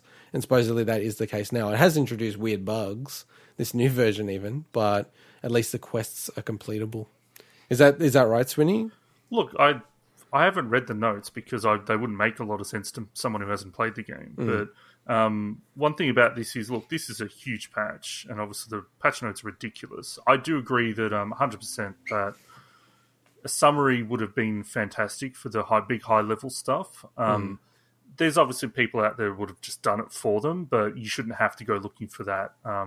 But one thing I think it's important to remember with this, and it's exactly the point you're just making, is that this is focusing a lot on those quests. And in a game like this, there are so many quests. So there's going to be so many specific things to mention for the people that are looking for that specific fix. Someone that's played through Assassin's Creed Valhalla recently and had specific issues that I was checking out their patch notes for each release. While they weren't as big as this, they were at least probably 3/4 of the size. And, I'm not defending Valhalla in any way either. Like, that game had a lot of issues and still does. So the reason why I like this, although it is ridiculous to look at, is the fact that the community does like this amount of detail. But I 100% agree, for the people that are looking, who haven't, let's say, purchased the game yet, and they're like, okay, I want to look at the high-level changes they're making, this huge patch, to see if I want to actually get this game. Obviously, I'm not a PlayStation owner to buy digitally because I can't. But I'm one of those people right now, assessing when it makes sense to actually buy this game and start playing it. And I'm with Mike. It sounds like the next big patch, that already roadmapped, may be the time to do that, because who knows how far away the next gen one is. It could be 2022 at this point. Well, yeah, and as we just spoke about, like CD Projekt and their restructure, that they want to start working on AAA titles in parallel from 2022, I feel like for this holiday, they'll want to have a next-gen version. So they might need to get the developers to crunch under their team and quality mandate and value to get it done. So do we, because they've said that, I think their SVP of Business Development said that it's up to Sony, apparently. When do we think maybe that next big patch will be the time when we may see it be relisted on PlayStation Store? What do you reckon, Mike? I don't know. I reckon a bit after that, because I feel like if they're true to what they said, which if I'm not mistaken is they're going to focus on fixing the game up. And fixing the game up is a weird one because it's not just about fixing the bugs, it's fixing the overall experience. And I think that includes pedestrian AI, police AI, things that make you feel immersed in the world. And I think that's where the game falls a little bit short. I would imagine it's after that. But what I still don't get is just, it's going to be such a massive struggle to try to get a game of this size and the complexity that it is with all the different intertwined systems to run on, on existing generation stuff, to be able to be available again for those platforms. Yeah, I just don't see how it's possible. I'm just searching now to see, and this is where a summary would be super helpful to Project Red. There's no summary. you know, like, at what point do they address the fact that it essentially can't run on a base PS4? Also, that's not in Yeah. this patch. And Okay. and the weird thing is, and you guys won't believe this, the weird thing is that in certain scenarios, the game drops more frames now in this new version than it did in the version that came out I that was can patched believe in it. I December can and believe January. it. So, because what they're doing is they're trying to re-architecture the way that it loads into, like, because the game does a lot of streaming because it's open world, right? And they're trying to squeeze the memory bandwidth on that because it was actually making the game crash. So to me, crashing is way, way worse than the game being choppy or ugly or whatever. If games are crashing, honestly, like from a console perspective, it's almost like unbelievable. PC, yeah, games crash all the time. Even like Rocket League crashes for me weirdly every now and then, right? But like a console game crashing, I don't know. To me, that's completely unacceptable. God, Fallout New Vegas. Yeah, exactly. So it's a funny one for me because I feel like if this game had come out with the January patches that they had, I think it would have been fine. I think it would have passed certification with Sony and they wouldn't have pulled it. But look, Sony, you know, yes, it's now run by more of the American arm, but they are a Japanese company. And they don't forget, man, Japanese companies. Like, they have long, like, lists of people. And them, Blacklist. like, CD Projekt unilaterally saying that people could get refunds pissed them off so much that they pulled a game where they've never done anything like that before. And I actually think they may never let it go back on the PS4 store.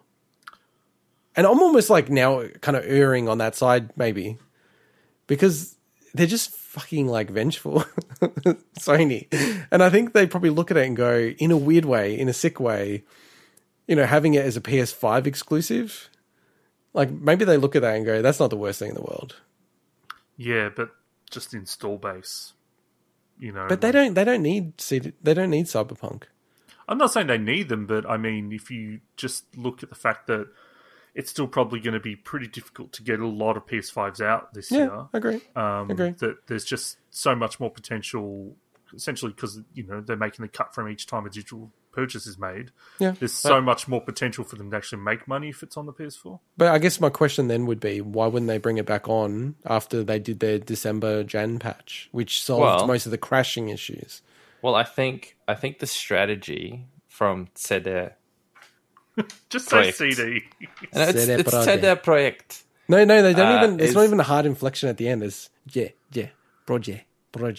All right, let's not attempt to accent. Anyway. Hey, he's I think- like of that European area. He's not so allowed Polish. to do it. No, but it's Hey, basically don't the dox same. him. Yeah, don't dox me. It's close enough. Let's just say it's close enough to Poland. So, what I think the strategy should be: wait another 10 years till Sony close up the PS4 store, and then it's not a problem anymore. Yeah, look, maybe with the next patch, because this patch wasn't about performance as much as re-architecturing it and then making the quest completable, making sure things don't just hard crash. Yes, when he needs that. Ooh, I found Stadia specific patch notes. That's Yeah, they're right at the end as well, which made me laugh. They're like the last patch notes right at the end. I don't know. So when do you think, Mike? You didn't say when you think it will go back on. I don't think it will go back on the I store. don't know. I don't think it'll go Yeah, back on the you store. might actually be right with that one. Which I think... I just... If it was Nintendo, it would never go back on the store. They're so vengeful, Nintendo. So I don't know why. Yeah, I mean, the problem is they already have physical copies that they've made and sold, and they still need to support those. So it's a case of, well, what do you do with those? You're going to have to support them, but if I could make a decision, it might not make business sense necessarily, but I probably wouldn't put it back on the store. Or you know what they'll probably do, actually, when I think about it? They'll probably do it when Cyberpunk gets released as the next-gen upgrade, and they'll bring it back on the PS4 store as well. That's my guess. So when they launch it on the PS5, as this is the PS5 version of Cyberpunk 2077, they'll allow it back on the PS4 store. That's my prediction. Yeah, potentially. But I also think, like, you got to think, I never played it on the PS4. I heard it's broken. It's so bad. But I've also had people play it on the PS4. And I know mates, kids were playing it on... Probably shouldn't be playing it because they're still technically kids, like 16 or something though. And they seem to have no issues with it. As in, they enjoyed it and played it. So I don't know if there's definitely an element of expectations and stuff as well. Well, the facts don't lie. The proof is out there. Oh, absolutely. Don't get me wrong. I think the overwhelming things that I'm hearing is that it's not right for the platform. But interestingly enough, I've also actually heard about people who don't have an issue with it on that platform. So it's fascinating, yeah. Yeah. All right, let's move on to the next item. Item number 6 and the last piece of news. The Witcher 3 Wild Hunt next gen update. So maybe, Swinny, do you want to take this because you love this game? Yeah, so I just, this kind of dropped in amongst the rest of the CDPR news that we've just spent the last 40 minutes talking about. And I just wanted to specifically just kind of, just separate this a little bit and just focus on The Witcher 3. So the next gen version of The Witcher 3 Wild Hunt, which had already been confirmed but has now been confirmed for release in the second half of this year, which is great. The version is basically just titled Witcher 3 Wild Hunt Complete Edition, which is the name of what the Game of the Year edition was outside of Europe and Australia. And interestingly enough, the Switch version in Australia was also called Complete Edition. Yeah. I actually called up Mike earlier. That's the only person I know that owns it physically that I knew of. Which is amazing, by the way. Can you confirm that it says Complete Edition on the front of the Switch box? So it's just weird, indeed. like Game of the Year Complete Edition, whatever. Or it doesn't, and I just said that, so I can correct you next week. So I don't like when they call it Game of the Year edition, but I understand what that means. But I feel like a regular punter wouldn't understand that. No, Complete I think edition makes Complete Edition's what it should be called. obvious. Yeah. Well, Game of the Year is kind of a holdover from late 360, early Xbox One era when that was just a thing. Now, no game does it. It doesn't make any more sense. Yeah, I So- think Complete makes way more sense. Just- Ultimate, Complete, one of the Complete is the best Complete's one the because it best. is. Complete's the It's best. about the Complete. It should be the Ultimate Complete Edition. Right? the Snyder Cut. So just Snyder to Cut. reconfirm, so it will contain the expansions Heart of Stone and Blood of Wine, as well as any of the other DLC that came post launch.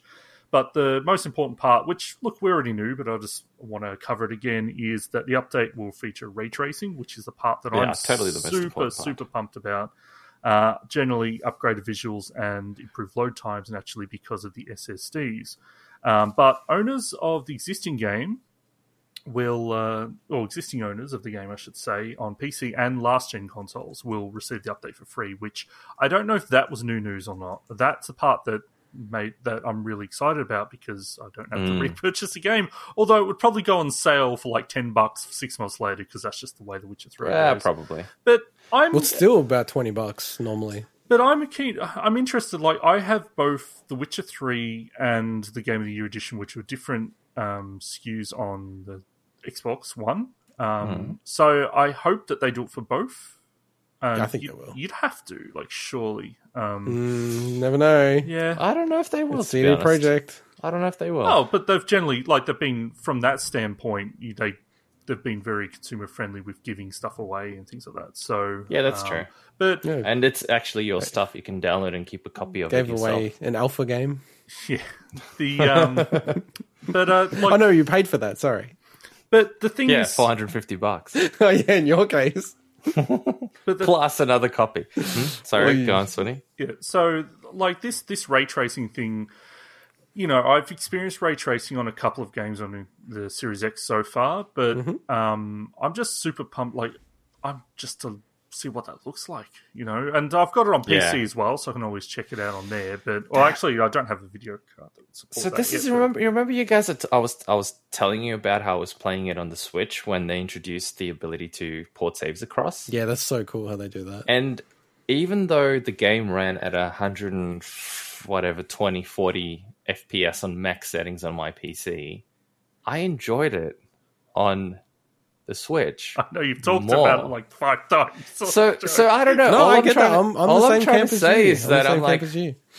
yeah, it's like, wow, ray tracing's fantastic, and I'm looking forward to see what it looks like for all of 10 minutes, and then I'm probably going to go back to the Switch version. Wait, you're waiting for the Super Nintendo Switch Pro and then they have to release. Then they have to release I hope they release on the Switch Pro only. I hope they The Witcher release 3 an update Wild to Hunt that. Oh, yeah. Ultimate Complete Edition. Man, this is driving this is just this game's been out for so long. I have yet not completely finished it. But you And put there's hundreds always of like hours a into new, it. I have. Then there's always a new thing that they're releasing, and I'm like, oh yeah, I'll wait till that comes out. So I got to start it again from scratch, put in another like 50 hours just to get to the same part. But that's the same as Skyrim, And then- right? Yeah, pretty much the same as Skyrim. Yeah, it's becoming this Witcher of Skyrim. So, Mike, upgrades. this story isn't for you then. If you don't care about the next gen, No, then no, I I don't kid. care. I kid. I I kid. super I kid. care. He cares. No, I super do. I actually do about it. care.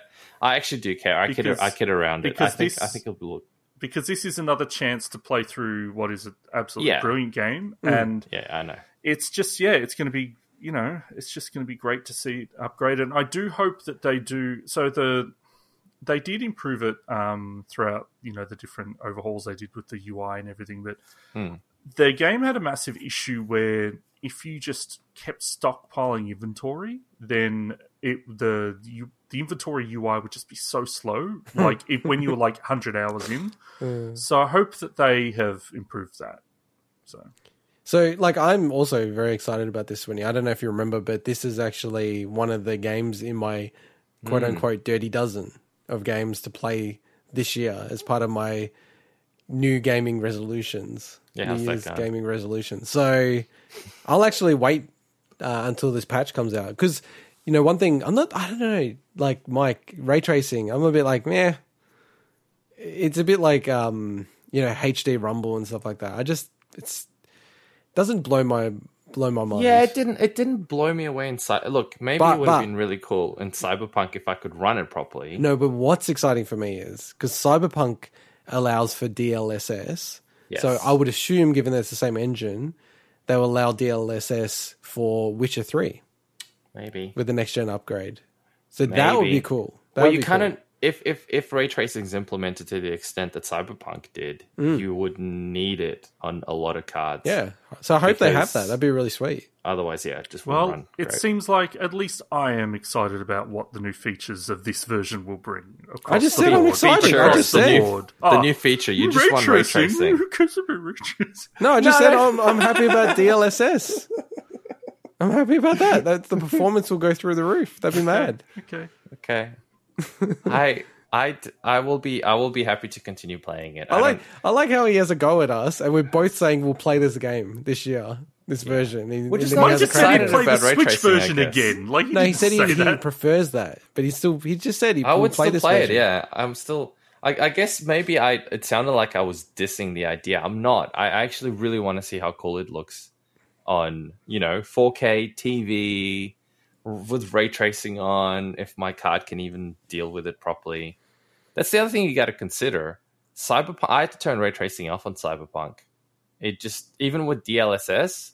Oh, really? Ray tracing, yeah. Even with DLSS, with ray tracing on, I just wasn't getting a smooth enough performance that I had to turn it off. Probably just have to wait for the updates that they're going to post all throughout Maybe the they year, will help a bit, the yeah. next year. Or I just need a 3080 or 37 or whatever, like the next gen that I can't get my hands on. 4080. But I'm not going to pay like $1,500 minimum to experience proper ray I actually, tracing. checked that out, and I'm like, I don't know how anyone's buying these graphics cards in Australia.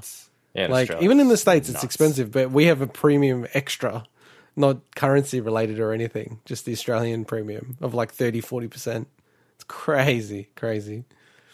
All right, yeah, we are officially excited, Swinny. Bigwig is We are, excited yeah. about this game. This is the one good game they've made so far. Just triggering Swinny. He's in a rage. All right, let's get into my favorite segment of the week. The bargain bin for the 4th of April 2021. As always, we start with Epic Games. They are giving away Tales of the Neon Sea this week. For the Switch, we've got Bioshock, the collection, for $36, which is damn good value. XCOM 2 collection, $27. And Ash... Hang on, XCOM 2 collection apparently doesn't run great. I heard on okay. Switch. I'm actually glad you told me that, 'cause I was gonna pick it up. Yeah, look it up first. Yeah, I'll check it out. It's just in also a case. turn-based game, so does it matter that much? It shouldn't, but I heard there were some issues with Okay. it. So That's a good call. double check that before you get it. Ashen 1890 with PlayStation. So just quick update. So with Ratchet and Clank, so this was the PS4 game, that actually got a 60 FPS update, and they said it was going to be released in April, and then they released it at the end of March. So that's available right now. So if you grab that game as we suggested last month, you could get it for free. And now it's got a 60 FPS patch. And actually, a lot of people are saying the game, it was already a great game, is just elevated by that 60 FPS, which makes sense given the way that the game is structured. With PlayStation Plus, the April games have been announced. We knew some of them, we didn't know others. So Oddworld, Soulstorm, which was already announced to be as part of PlayStation Plus. The one twist to it is this game is coming out on PS4 and PS5, but PS5 version is the only one that they're giving for free. So if you only, which is so rough, if you've only got a PS4 and a lot of people want to buy a PS5 but can't find one, you do not get this game for free. You will have to buy the PS4 version of this game, which feels a little bit rough. Days Gone, which has also had a 60 FPS patch, is free. And Zombie Army 4 Dead War. Xbox, Swinny. Yeah, so we've got the Games for Gold of April announced. So a couple of decent ones, a couple of crappy ones. So we've got Vikings Wolves of Midgard available from 1st to 30th of April. Truck Racing Championship, which sounds very interesting, from 16th of April to 15th of May. Dark Void, which is a 360 game from the 1st of April to 15th of April. And a game I really recommend, which is Hardcore Uprising, which is available from the 16th to the 30th of April. I always struggle that it's like only available for 2 weeks, some of these games. Yeah, it's ridiculous. It is absolutely It's always ridiculous. been like that. But Hardcore is really cool. It's Contra, but it's kind of like got a really unique visual style. So Was that the... No, wait, that wasn't the one you got me to try out, but then it turned out it wasn't multiplayer? no, that was Like, like was it Blazing different? What was that Chrome. That was not. That's the that was Blazing like Chrome. Contra. This is an actual Contra game. It's made by Konami. Okay. So Gotcha. Cool. yeah. Cool. All right, well, let's get into our first special feature. So this week, Mike reviewed the new indie 2D game, Narita Boy. Over to you, Mike. Yep. I thought you were going to ask me if he succeeded in answering the call. Did you succeed in answering the call? I did, and that was going to be the review right there. So, Narita Boy... Read the YouTube intro, the description. Yeah, dang it! Come on, read it properly. So Narita Boy came out, so it was released on the 30th of March, so it just came out, and if you happen to have Game Pass, it's also available for free on Game Pass. And you did get a review code for it? I did for the Switch. I think playing it on the Switch is fantastic. I actually did try it when it came out on Xbox Game Pass as well. And it looks nicer on a bigger TV and stuff like that, don't get me wrong, but it's very well suited for the Switch. It fits You can very, play it very docked, nicely right? on the Switch. On the I don't big play. TV. You can, of course, yeah. But Yeah, so you can play it on the big I TV. yeah, you can, yeah, absolutely. But I just, again, I much like when we were discussing The Witcher earlier, I think a game like this just works really, really well on handheld mode. I was going to say this question later, but it's very Ask questions. it's during very this. related to what you're talking about, which is the text size. So, is there any issue with that, or do they scale it up on handheld? Because it looks pretty no. small on the footage I've seen. Yeah, it's relatively small, I have to admit. So especially the questing text. So if you press the minus button on the Switch, it brings up the quests. Really, really tiny, hard to read. But it doesn't matter because you don't need to ever read it because quests are completely irrelevant Alright. in this game. Alright, thanks. So It's almost as It's if fine. developers are developing it and playing it on machines that are sitting right in front of them. And desktops that, like, monitors that are right in front of their faces. It's wild, isn't it? yeah, but it's fine. The game doesn't really... The actual text of when characters talk was more than readable. I had no issues with it. I wear glasses. I mean, maybe without glasses I might have had some issues, but with my glasses on it was perfectly fine. And it is interesting because it scales. It's not, like a traditional... it's hard to describe it. It's not like a traditional game when it comes to scaling where every piece of text is sort of the same size. It seems to depend on the zoom level as well in the game. All right. But it's always readable. It's always fine. I didn't really Thank have you any for issues with it. answering that very specific question before you actually introduced the game. That's I appreciate fine. it. That's fine. So let me introduce the game now. So Narita Boy is it's self-described as a neo-retro 2D pixel action adventure game. So it originally started its life back in 2017. By the way, I'm not reading off anything. I'm just trying to memorize what I wrote in the review for Fuchs. So it started as a Kickstarter back in 2017 with a super ambitious goal to get it out into the world and into people's hands in December 2018. So as we know, it's now been quite a while later. And that was due to the fact that the studio, or the developer, which is Studio Koba, who are based in Spain, underwent a restructure, and of course then COVID hit, and eventually they managed to actually ship it out. And in the meantime, they also moved away from just purely being Kickstarter to actually getting a publisher in the form of Team 17, who I think are based in the UK from memory. And as a result of the fact that they now got a publisher, they also extended it across multiple platforms. So I can imagine how a game that started life as one thing, then they became a bit ambitious and, managed to get it across multiple platforms, which I think is fantastic, by the way. It just opens it up to a much wider audience. The game itself has really cool. So when I initially saw it, I just instantly loved that 80s aesthetic, that cool retro vibe. There's a few games that have kind of done that in more recent times, taking that pixelated art and then putting into the sort of that 80s type of environment. But this one actually, Narita Boy does it extremely well, I think. If there was only one thing that I'd say I'd be disappointed at is you don't get to experience a lot of the 80s world that I think initially, and I went through the Kickstarter campaign just to kind of see what it looked like when it got first announced. And I was a little disappointed that you don't get to experience that 80s part of the world as much and actually, fight in it and really interact with the world. You get to go to it a few times, but it's more of a memory thing. It's not so much the gameplay itself. Do you guys have any questions as I'm talking through this? Because I know it's supposed to be a review, but I don't want it to be a monologue. I actually want you guys to ask questions like Swinny did at the start. I have a question. I'll just wait for you to talk about things that relate to that question. Okay, no worries. I'll keep talking then. So when it comes to the aesthetics, the main things I'll say about it is the background and the animations and the way the characters are and the fluidity. It's fantastic. I love the way they do it. Oh! You mentioned background. There we go. That relates. That triggered the ding, Swinny. ding, ding, the bingo. Ding, ding, ding. What did I trigger? Okay. A bingo. So I've only watched people play this game. I didn't get a chance. I was just too busy. I did want to try it out. Yeah, definitely try it out. Is there any it looks amazing. It looks beautiful. It looks awesome. Looks sick. But it's really cool. Yeah. While it's probably not an issue at all when you're playing, but when I'm watching, it just seemed like there was a lot going on. And it was kind of hard to tell what you could interact with and what you couldn't. Just seemed like there was a lot. It's fine. That's fine? Yeah. Okay. No, it's fine. When you actually play it, it's fine. Interestingly enough, there's a CRT mode that you can enable.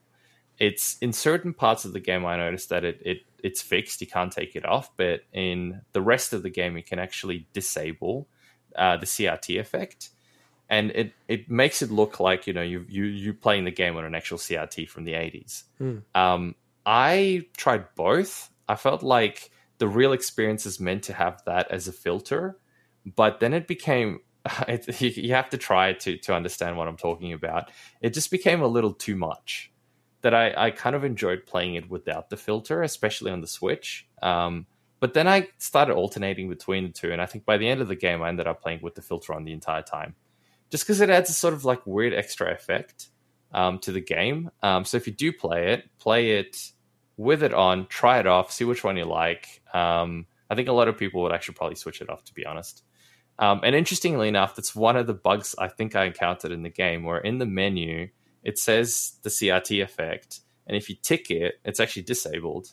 And if you untick it, it's actually enabled. So it's really weird. I don't know if that's a bug that they'll have to address. Oh, no, so it literally says CRT effect. No, it says it's something along... I forget exactly what it says, but it's something. Are you sure along it's the not a line double of, negative? No, it didn't seem like a double negative, or maybe I read CRT it. remover. Yeah, it should be like a CRT remover, exactly. No. So that part was, but in terms of being able to get what's going on the screen, not a problem at all. So the game actually eases you into the game world quite well, especially the enemies and the way they're introduced. It starts off with basic zombie-like enemies that are fairly easy to take over, and as you progress through it, there's certain enemies that require particular skills to do it. There's at no time is it confusing as to, oh my god, what enemies are there on the screen? What am I supposed to be doing? But there is a bit of a difficulty spike. I found that there was a certain point in the game where you're given a whole bunch of abilities, and it felt like you just get one and you use it a bit, you get one, you use it a bit, and then all of a sudden, like, the difficulty just spiked for me. There's one particular section. I'm not going to spoil it, but there's a train involved, and you see when you get to that, where I felt like the difficulty just spiked all of a sudden. And one of the main reasons is because there's this element as part of the game where certain enemies can have different colored flames above their heads. And it plays on the whole trichroma principle, which is that there's like 3 different colors, the red, yellow, and the blue. And you'll see that throughout the game repeated. And one of these things is that these little flames come up above their heads. And if you enable that power, you just use the right stick on the switch. You hold it down and it enables that particular color. You deal more damage to those enemies, but you also take more damage as well from them. So it adds this extra level of complexity to the game that it works really, really well.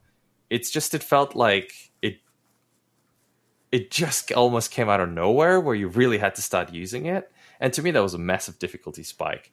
And it was actually funny because I read an IGN review where the difficulty spike for that reviewer was around a section that is very, very reminiscent of the minecart levels in Donkey Kong that I had played the week before. Well, I read it's kind of like your Battletoads Turbo Tunnel style thing as well.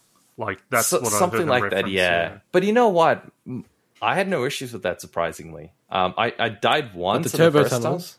Not the Turbo Tunnels. I had never actually played those. I just heard they're notoriously hard. But this particular section, I didn't struggle with it as much, and I think that's only because I had played those stupid Donkey Kong levels like 2 weeks ago, and they drove me nuts, and to like sort of gut the hang of it. And it's exactly the same. It just reminded me of that so much. The one thing I'd say about this is, initially when I first saw it, it was actually from a video that had a whole collection of upcoming Metroidvania games. And I had this expectation, completely false expectation in my head, that it was going to be a Metroidvania kind of game. Well, people in reviews have said it is a Metroidvania game. No, I don't which think I it is at all. thought was strange. Like, are they just taking that from the Kickstarter? No. Maybe. Or they haven't played the whole thing properly. I don't know. They're just misappropriating the term, it sounds like. Maybe misappropriating the term. Maybe I'm misappropriating the term, but I doubt it. Not. All I can say is means. You can go back to a particular section, but it's like literally within, like, you get an ability and you go back 2 minutes into something, and then that's it. There's backtracking is relatively minimal in that sense. You don't get a map, you don't get a world that you can go back to. Once you sort of go to a world, you just keep progressing forward. There's no going back to previous parts. Either I missed something entirely, which I highly doubt, or the game is actually pretty linear. Now, I know, Swinny, you were talking about this as well, that not every game has to be He criticized you. I was joking. Metroidvania thing. I was joking that if you get, a linear platformer is, it's like that is how most platformers are. I know. Or at least He's publicly backtracking now. He is, He's all brave in our chat. No, I was just basically saying that it was like Mike was disappointed that there was a linear platformer, whereas that's what platformers generally are. I have to say, I didn't even think I added to that whole conversation that you guys had. I thought about this whole linear thing like at least 5 times during the week. At random times, like in the shower and stuff. Because I do understand the point that you're saying, Swinny. Just so linear. It was a joke. It was an offhand joke, by the way. No, but there's always truth in jest, right? And I do understand also what you're saying. But But it's funny because I don't feel like a lot of the Mario games are linear. They don't feel linear to me, but they are linear. You know what I mean? Well, they're very linear, yeah. But I would never say they're linear. But I do understand your use of the word linear. Well, you go from the starter level to the end level and you progress to the next level, you know. Yeah, that's basically what it is. But I thought of it in my head, and again, this is just misconceptions. But I actually don't think it's just me having thought that because of my misconceptions about what the game should be. Even there's elements in the game where it really feels like that's what they may have been going for. So, as an example, there's an ability that you get where you can smash a specific section of the ground to continue. And you get to the certain part where it's like, oh, there's this blue thing on the ground and you can't get through it. And then you go a little bit, you get this ability, and then you can come back and you can go through that section. But again, it's like they give you this ability that you can use once or twice within specific sections like that.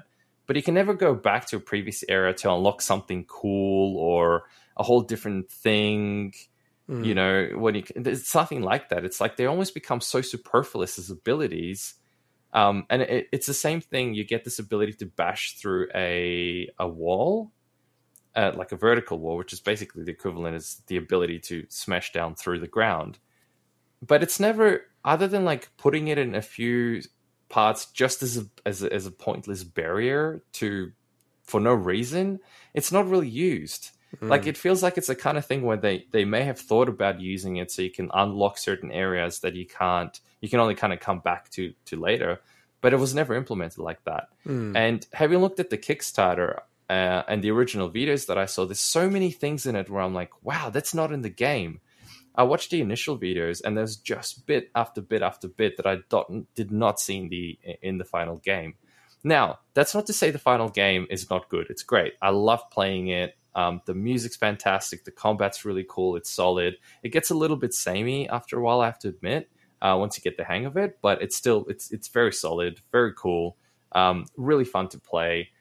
Overall, highly recommend it. If you can get it on the Switch, I'm not entirely sure how much it is at the moment because I have the code. So if you guys can check for me, that'd be great. Yeah, I'll check now. But if you have Game Pass, an absolute must play. It's a relatively So you think short we should game as play well. it? Oh, totally. You guys absolutely should play it. I highly recommend it. Especially if you have Game Pass, it's a no-brainer for me. It's a fantastic game. It's short, but it's a really cool short experience in my opinion. That is absolutely worth giving a crack. It's $37.50. $37.50. It's actually 4.5 Metacritic for user score. Yeah. Oh wait, out of 10. Yeah. Wow. I'm actually kind of not surprised by that. I think it's maybe a lot of people that had high expectations from Kickstarter. I did say, and I think I did sort of point out in the long length review, and I was talking to you guys about it before I even said that I think there's going to be two camps of people: the people that have never really seen this or vaguely followed it, that don't have any preconceptions of what the game should have been. Yeah. Or may have been based on what they were sold in Kickstarter. And then I think there's the group of people who backed it on day one, who waited so long for it to be released. You know, like it's now, two and a bit years since the initial release date. And I don't feel it's what they paid for, if that makes sense. Now, I can't comment about that exactly because I didn't back the Kickstarter up, but I can imagine how they would be frustrated by how it turned out. It's quite an interesting game because like it's getting like really mixed reviews. Like really good reviews. Like people are like, oh, absolutely recommend playing this game. And then IGN's giving it like a 6 out of 10. And look, the IGN, I read through the IGN one and it's weird. I gave it an 8 out of 10 and I'm sticking to that. But I can see how different people would totally rate it differently. They'll get something else out of the game. I loved it. I enjoyed it. And there's so many cool bits about it. And I think in the end, it's 5 out of 10, 6 out of 10, whatever, 10 out of 10. So much effort clearly went into making this game by a team of what grew to 7 people from what I saw, that I still think it's an amazing indie achievement. It's a really cool game made by just a small team of people. You can tell they spent a ton of time and effort building it. It may not, hit the mark for a bunch of people, but if you can get your hands on it, again, especially on Game Pass, it's free. Give it a crack. I think it's fantastic. And look, I think with the Metacritic user reviews, there's probably people on Kickstarter that might have been annoyed with the game or something like that. Oh, for sure. For sure. I reckon it's a whole bunch of people like that. Are you going to play it, Swinny? I'd like to. There's so many. As I said last week, there's just too many games in enough time. It's really short. But, you know, that's relatively probably speaking. the weird thing for me mentally with Game Pass. I feel like, well, I don't need to play it because it's free, so I'll play it later, but then I'll never play it. It's kind of a weird thing about not purchasing a game. You know what I mean? Give it a crack. I might fire it up and play very it for a short. little bit after I play LA Noire and all those other games I need Yeah. to play. And then Monster Hunter Rise. Once I get through that, once I complete everything in Monster Hunter Rise, I'll play it. See you next year. See you next Tuesday. All right. Let's get into our final feature. Thanks for that, Mike. So our final feature for today is the Super Mario 3D Land Fresh Perspective. So this is as part of our Game of Some Other Year 2011. So it's one of the nominees, one of the 6 nominees. The other nominees are Minecraft, LA Noire, Deus Ex, Human Revolution, Elder Scrolls V, Skyrim, and Dark Souls. So this game came out in 2011. So at the end of 2011, whereas the actual 3DS came out at March or early 2011, and really probably provided the answer to the question of what was the point of the 3DS with its innovative use of 3D, including 3D in a lot of its puzzles. So, Mike, you're relatively new to this game, right? Absolutely. Pretty much, yeah, totally new to it. And Swinny as well, right? Yeah, did you've just recently played this as well? Yeah, recently the only previous experience with it was just a couple of times at random demo kiosks. So this was the first time I actually got my hands on it properly. Yeah. Awesome. I didn't know that. So I actually played this game like ages and ages ago. I can't even remember, like 4, 5, 6 years ago. And I love this game and love this game so much. I feel like this is the only handheld Mario game that deserves to be considered in the lineage of Super Mario games. Now, what I mean by that is Super Mario 3, Super Mario World, etc., and then this game, Odyssey, etc. How does that stack up for you, Swinny? You're not counting Wario Land, are you? Well, there's a couple of things. So that was developed by a different part of Nintendo, and the only other game that I would ever say should have an argument to be considered as like a mainline Mario game probably would be Super Mario Land 2. But I just still think that game's super odd and super out there. And it's, to me, just personally doesn't... It's kind of almost in the same camp as Super Mario 2. Like, it doesn't kind of feel like a Mario game. Well, yeah, the reason I asked about Wario Land is because it's like the whole Yoshi's Island situation where its tagline is Super Mario Land 3 Wario Land. Well, I don't consider Super Mario Land as part of the Super Mario mainline. Okay, that's fair enough. Thread. Yeah. This look. I agree. I mean, what else is there? You've got the new Super Mario Brothers games, but what other games? You know, other than the Mario Advance things they put on the Game Boy Advance. Well, they're not new. No, but I'm saying what else is there? Well, Land 2, technically Wario Land, but that doesn't count. 64 DS, but that's a remake. And yeah, like you said, the new Super Mario Bros. Well, by default, this is the best of them all, in my opinion. And I do like Mario Land 2. Land 2 is great. Like, I don't know if you played that, Mike. That is one of the best Game Boy games. But we'll talk about that in another video. Yeah. So what stood out about this game? And we should also say, like, I played this game. This is one of the few 3DS games I pretty much played all the way through in 3D. Same as you, and then not for you, right, Swinny? Yeah, so I played this game in 2D, and I'll get to how that impacted my experience. Okay. Well, I wouldn't say there's any good to it, but in the negative ways, I guess. So. Yeah. So I went out and borrowed a 3DS to play it, and then I actually went out and got my own 3DS because I loved it so much.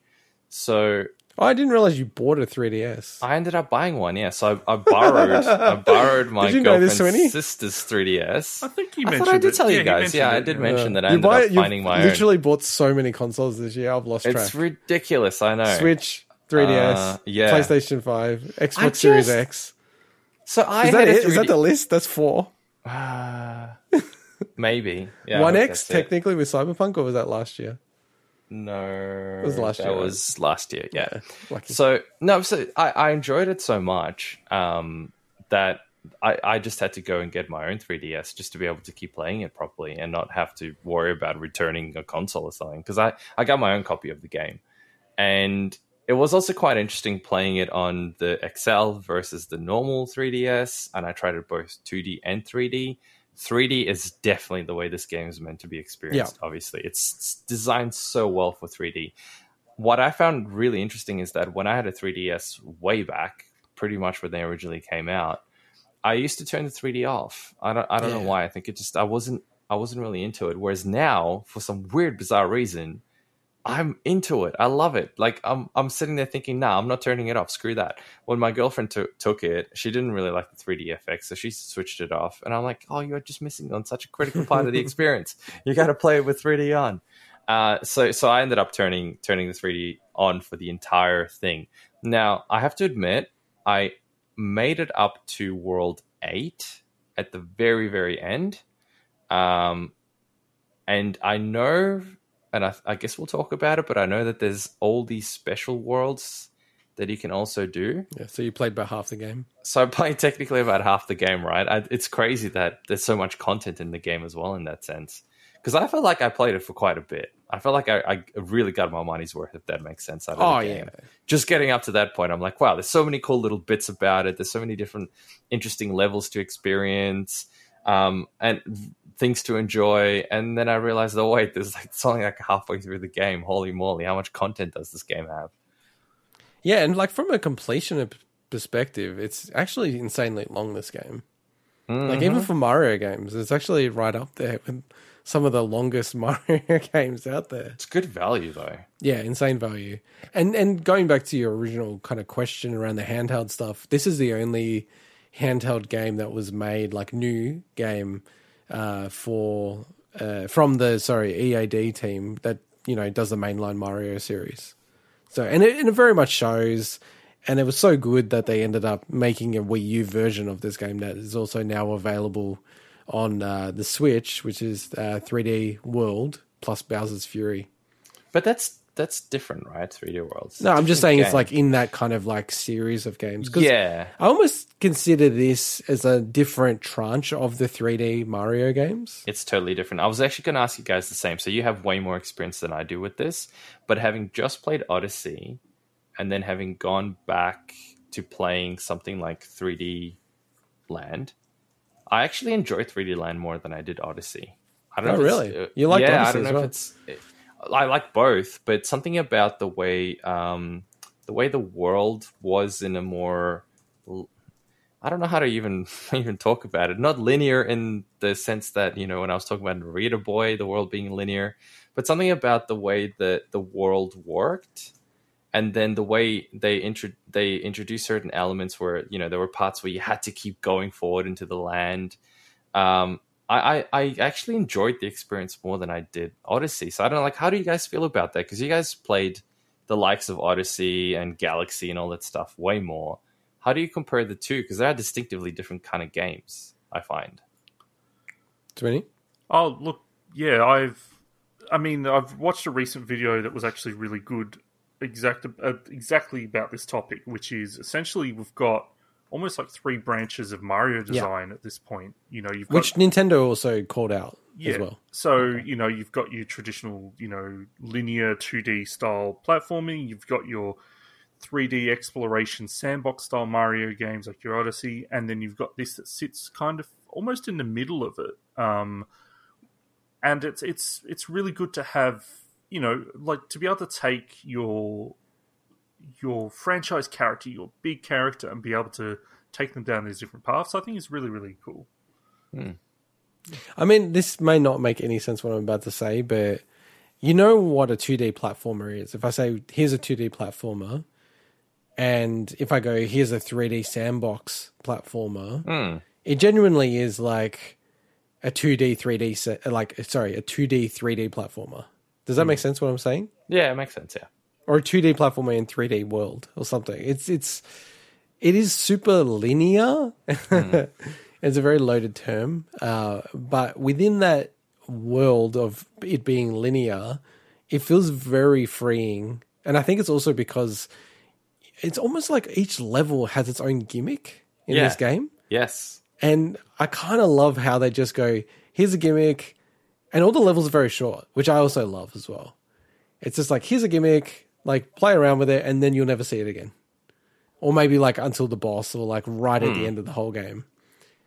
Like this game, I actually like absolutely genuinely love this game. And obviously for me, because I love Odyssey, like Odyssey was almost like it just touches on nostalgia in the most perfect way around how it deals with like Mario 64 and all these other things. And I don't want to spoil it, but you know, like that's a level that it's impossible for it to reach, but it does come close. 3D Land. I really love 3D Land. I love how it riffs off, you know, Super Mario Brothers, Super Mario 3, Super Mario World within the first like 4 levels.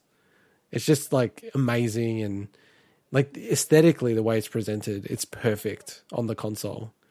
And you know, it was also very critical for 3DS. Like Nintendo was coming off a huge success with the DS and the Wii, and then they kind of had a rough launch of the 3DS. They chopped the price of it within a year. When it launched, it kind of didn't have really, you know, standout system sellers, and a lot of people questioning what's the point of the 3D, and like this game really did answer that. And maybe we'll just touch on the 3D components shortly, because pretty much to me, they always come to life with the 3D puzzles. And I almost don't even know how people do them, apart from just, I guess you just do it from just guessing. Like Swinny, you can talk to it. Like how do you do it in 2D, some of those 3D puzzles? You just have to guess. You just have to like jump around. Oh, that block is in front of the... Mario goes behind that block. It is not... Look, there are some that allows you to... You can swap the perspective. There's like a button on the ground, but some of them you can't. I didn't know that. Well, some of them you can't. So thankfully a lot of that stuff is optional content, so that if you have trouble with that, then you know, then you can skip it.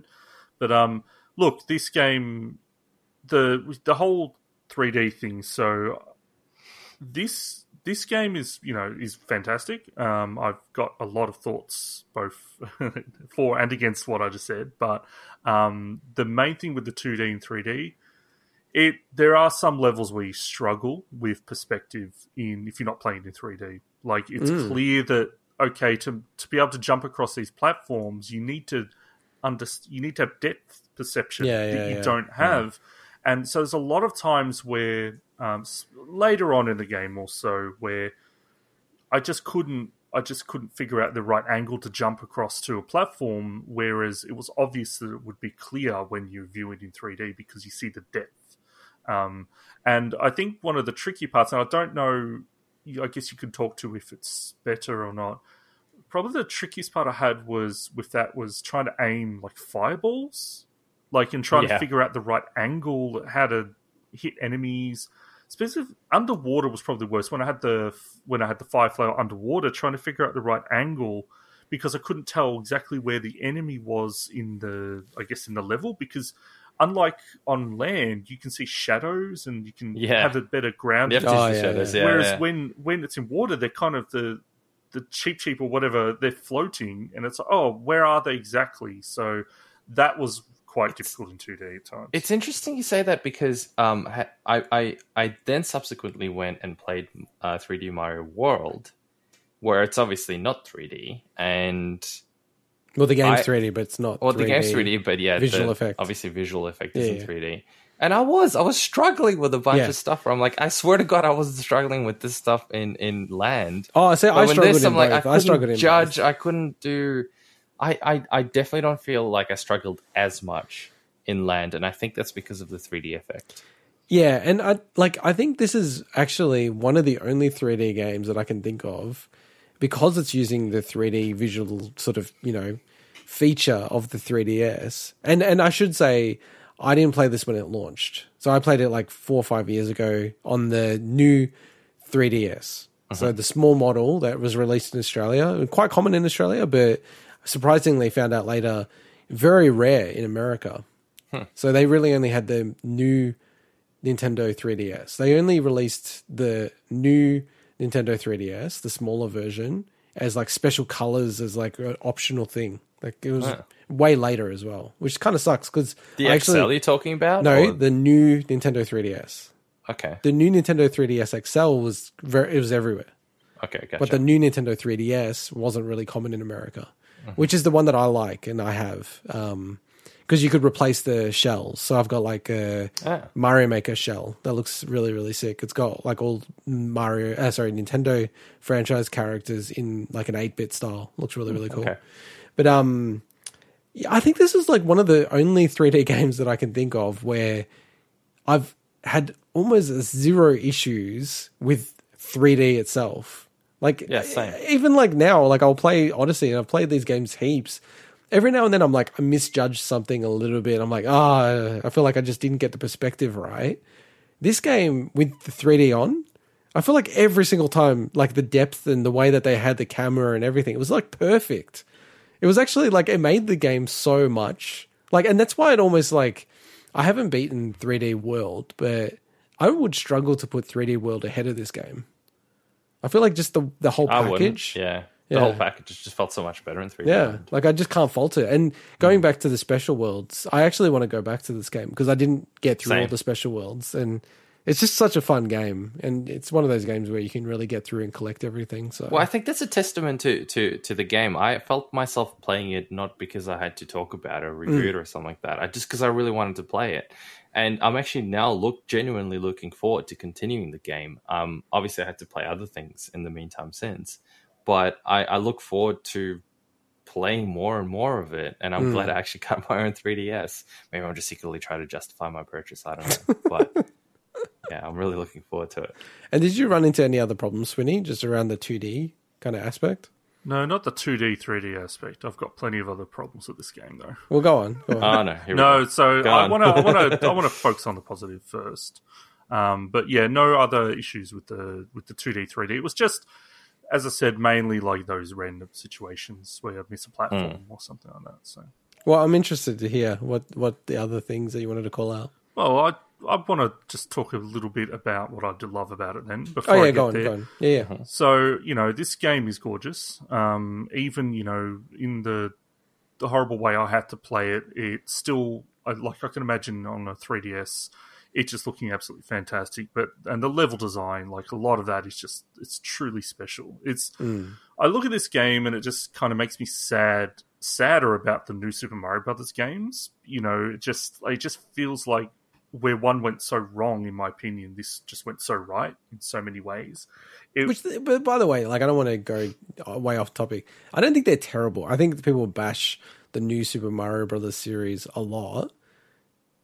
The thing around they're not too original is like probably the biggest thing. But for me, like I play those games and they just don't feel like they've got the soul of Mario, whereas this feels like Mario. I agree with that. This is like almost like peak Mario in a lot of ways. Like some of the enemy designs, some of them, they're whether or not they're lifted from the other games, or they're, kind of new things introduced. It's so cool. As you said before, Mario 3, this game reminds me so much of Mario 3, more so than probably any other Mario game. And that's helped by the fact that there's a lot of elements and music from Mario 3, but even just something about the worlds just feels very Mario 3.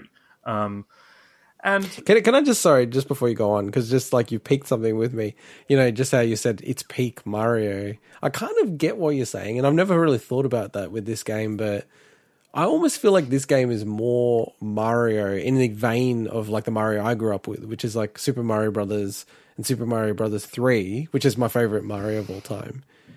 I feel like this is almost more Mario than even Mario World, which is kind of a crazy thing that I've never thought of.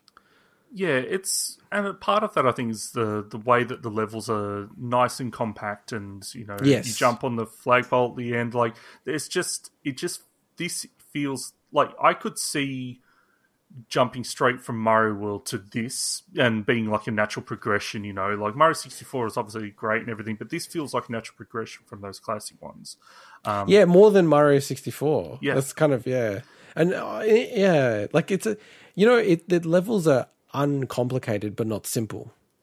Yeah, and I love how they're not afraid of letting the player experiment. So if you're creative with the moveset and, you know, the items that are available, you can skip whole sections and they're just kind of cool with it, you know. And this is, you know, this isn't new to the Mario games, but it feels like you can get really creative with how you get past the obstacles in this game, which I think is fantastic. And just stuff like my favorite gameplay element, and I think they were introduced in Odyssey 2, but it was the red and blue panels. Oh, they're so cool. Yeah. Where you jump and then they'll flip between them. And they're massive in 3D World as well. Yeah, and Yep. it makes me like it whenever you have to kind of re-engineer how you're playing as Mario for a split second, I just love it. I think it's such a cool addition, and I know it's not new, like as I said, Odyssey 2 had it, but this is the first time I've experienced it because I've yet to play 3D World. So That's really good. No, but this was, I think, can't in the remember Mario them. series is the first time they used it. Odyssey 2 had them apparently. So Odyssey 2. What do you mean Odyssey? sorry, 2? I always say that. I mean Galaxy. Galaxy 2. I always say Oh, that. Galaxy 2. I always yeah, say you're that. right. Yeah, Galaxy yeah, 2. they did. Yeah. They have changed them in World a bit, in the sense that, you know, they've got the timing is in the music plays. It's like do, and you got to jump, but preempt the color, and it's all timed. You don't actually do it based on when you press the jump button. Yeah. It's all timed within the game, which is it's a whole different element. It's so cool. So I want to hear Swinny knock the game. Go on. Yeah. Okay, so I mean, there's some small stuff, but there's a specific design choice that I absolutely despise with this game that not everyone's going to experience. So, like, first of all, like some small things, because, you know, we've talked about what we love about the game. I think it's right that we all even mentioned a couple of small things. I'm not a big fan of the boomerang suit, you know, other than its use for bosses. Yeah, I don't like it. Like, either. I will generally try to avoid it unless it's, you know, going to be obviously needed for a specific thing. Also, when you're going through the levels and trying to get some of the, you know, extra optional collectibles and things, there are times when you need a specific power-up, and if you don't have it on you, it's not always, like, readily accessible unless it's hidden in a block somewhere that I haven't found. And it's like, okay, does that mean that I have to come into this level with that specific power? And that... I'm not a big fan of that choice, but I guess, again, a pretty small thing. And I think this might get better when you do, like, the Luigi run or whatever, but I don't think there's enough variety in the bosses when you essentially between Boom Boom and, was it Pom? What's her name? The female Boom Boom? It's like Pom Pom or something like that.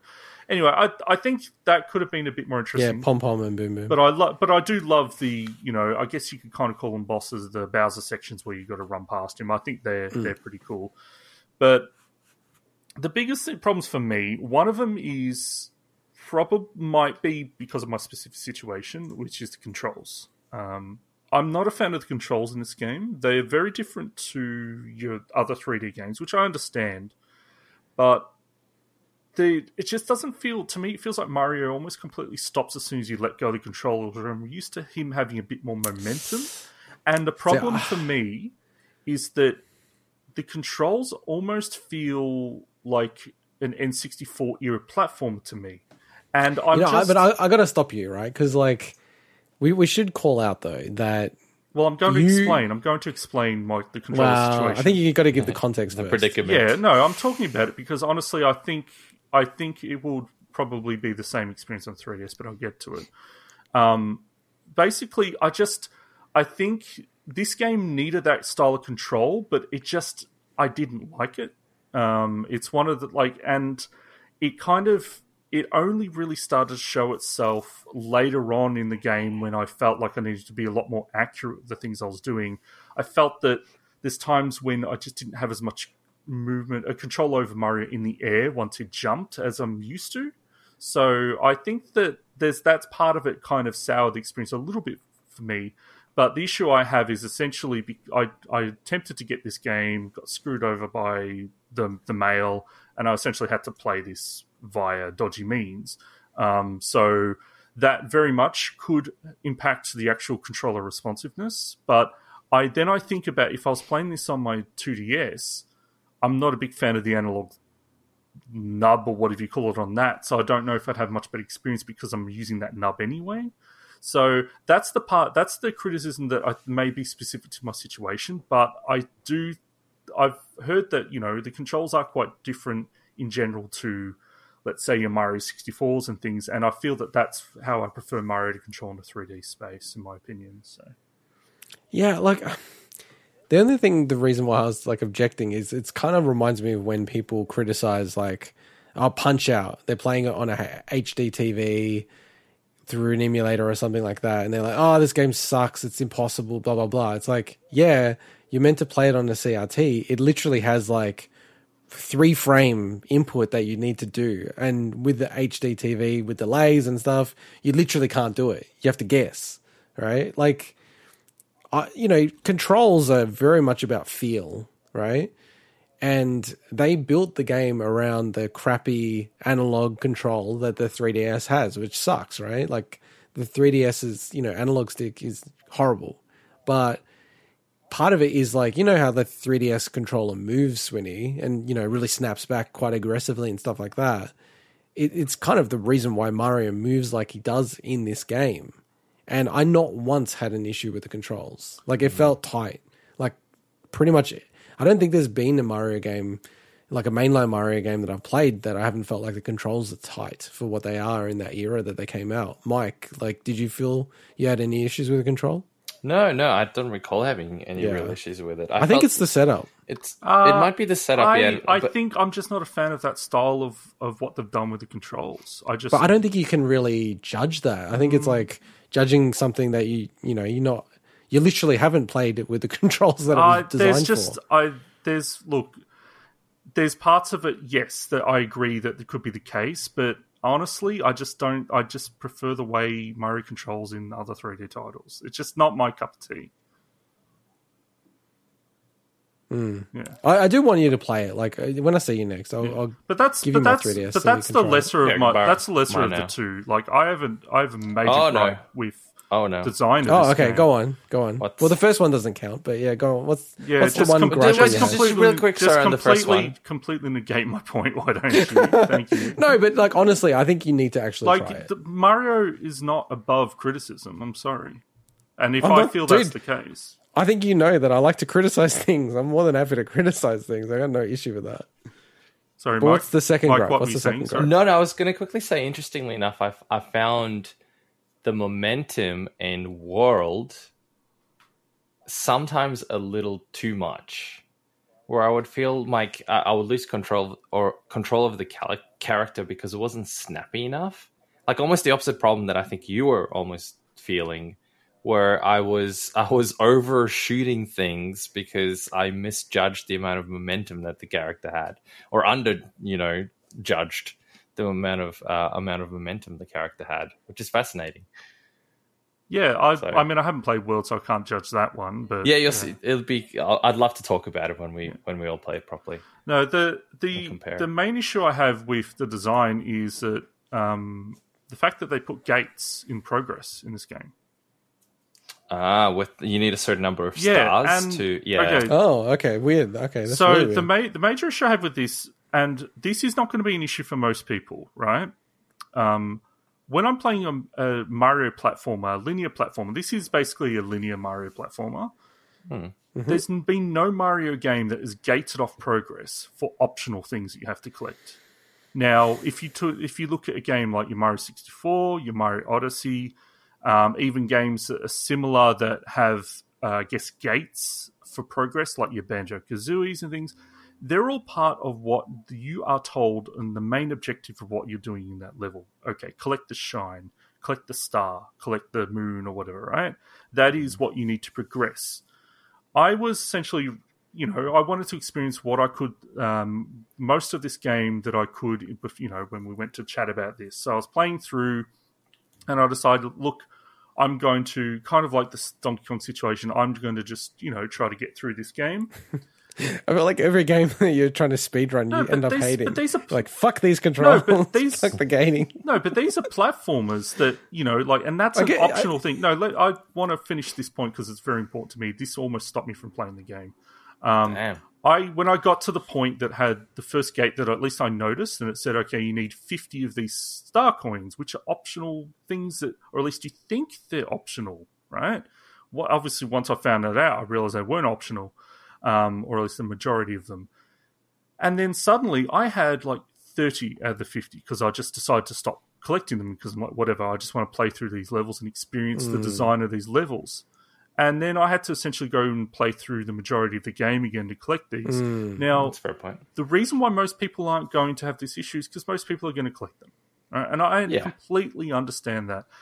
But what shocked me was that this almost seems completely anti-Mario to design it this way. And what I realized is so I played all the way up until the end of World 8, or at least what I thought it was, and then it continues a little bit. And then I hit the 91, and I literally had 90 on me. Oh. I had 90 on me because from that point onwards, I was collecting them. Yeah, but I'm like, man, like, I don't understand the reason for putting that. Why did they put those progression gates in? I mean, there's things you can unlock like bonus levels and stuff along the way if you've got the amount. I understand that. But to stop your progression through the main game from these optional collectibles just seems anti-Mario. I agree with that. I think I totally agree. I feel like in general, it is anti-Mario. It's not in the style of Mario. The only thing that I could think of why they're doing it is because they want you to explore the levels more. Yeah. And they want to, create not even an incentive or demand. It's funny you say that because every time I hit those things, they're like, you need 30 coins or stars. I can't even remember what it was, right? What is it? Stars or coins? They're like star coins or something. Yeah, star coins, right? You need 30 star coins. I'm like, oh yeah, here's 50. Like I had so many, like it was nothing. Yeah. But I do understand your point. And in general, I hate that in games. Like when it is like a game that's progressing through levels, I never really understand the point of it. Like I get that they're saying I should collect more, but like kind of why are you arbitrarily making it almost like a university course where I need to have this module and then that module, and it's almost like you get up to the final year and they said, well, actually you needed to get 80% in those exams in year one. So go back to year one and do those exams and then come back later. And don't get me wrong, I think this is an absolutely brilliant game. That's why I wanted to cover some of those positives first to make sure people know that I do think this is a great game. But unless I missed something at the start, because I played like the first two worlds quite a few months ago and then came back to it. So unless I missed that, to me, all it would have been is almost like something right at the beginning in the first couple stages where it kind of had like a check to make sure that you knew that it was kind of important to pick them up, And I think then it would have been like, okay, then whatever. But it just, it seemed a strange decision, a really strange decision. So just, but look, they're fun to collect. Like, I love the secrets and everything, and the way they put so much into these worlds, and they're not very big worlds, but they put so many cool details into it. The collecting them is fun. I just wish I would have known that they weren't optional. So, normally, like these kind of games, the way you design around it, if you want to make it like this, and I wouldn't make a game like this, like where you have these hard points that you can't get through unless you collect. And I believe they did in 3D World as well, Mike, from memory. They do. They do. Yeah, it's the exact same thing. You need a number of stars to unlock. I get up to those bits and I'm like, oh yeah, cool. I've got like 50 more than. Yeah, I usually have enough. Yeah. Because I love those games and I pretty much collect almost everything just generally. But normally what you do in these kind of games is you show it almost at the start. Like, you need to get 90 to be able to get through this final bit. And then you're kicked right back to the start of the game or something. So in the back of your mind, you're like, shit, I need to get 90 of these at some stage. I think my girlfriend will agree with you as well, Svenny, because she got stuck in a bunch of places when she was playing World. Really? With the same thing, yeah, because she was rushing through certain bits. I didn't bother taking stuff, so she had to go back and find more stars, and then she'll hand me the Switch and go, can you please get some stars for me? So I can see other people would probably agree with you. But again, I had the same experience as Intergod, where I always had way more than enough stars in both games, both Land and World as well, where then never even occurred to me, to be honest. It was always like, oh yeah, just continue, because I always had And enough. part of this is, look, we are wanting to play through, I play a lot of games, right, of course. And there's times when I potentially plan things out. So, okay, I set aside, like 5 or 6 hours today to just play through as much as I could of the game. And I kind of wanted the whole point of me, so we can discuss it, is seeing as much of the game as I can so we can talk to it. And that is not the best way to play a game like this. I completely, and that's not the way I normally play a game. It's just kind of the way that, and it's similar with Donkey Kong Country Returns, although that one I had, I had other pressures that didn't mean I could play it. But it's like, so I want to reiterate that, look, most people aren't going to come across that issue or that weird design choice. I just couldn't understand it, but I love the game otherwise. Yeah, that is a completely unnecessary design choice. But I think most regular playthroughs, you'd be collecting enough to get to 90. I can't remember how many there is total. It's way more than 90, though, from memory. It's like 150-ish or something like that. I don't remember, but yeah, it's quite a few. And again, just so you know now, from when you play World, same problem. Well noted. Collect them as you go. I have to say, though, Swinny, in World, I feel like it's way more obvious early that you need to be collecting these things. I think early on, even the first castle... All the castles needed, yeah. No, but I'm saying in the first castle, in the first world, it's like you have to collect quite a lot to open that up from the start.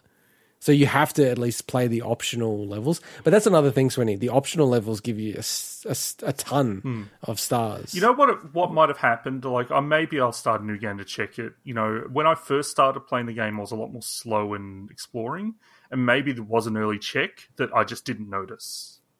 It's possible. It's possible that the way I split my play periods up of that game kind of screwed me with that, but whatever. Yeah.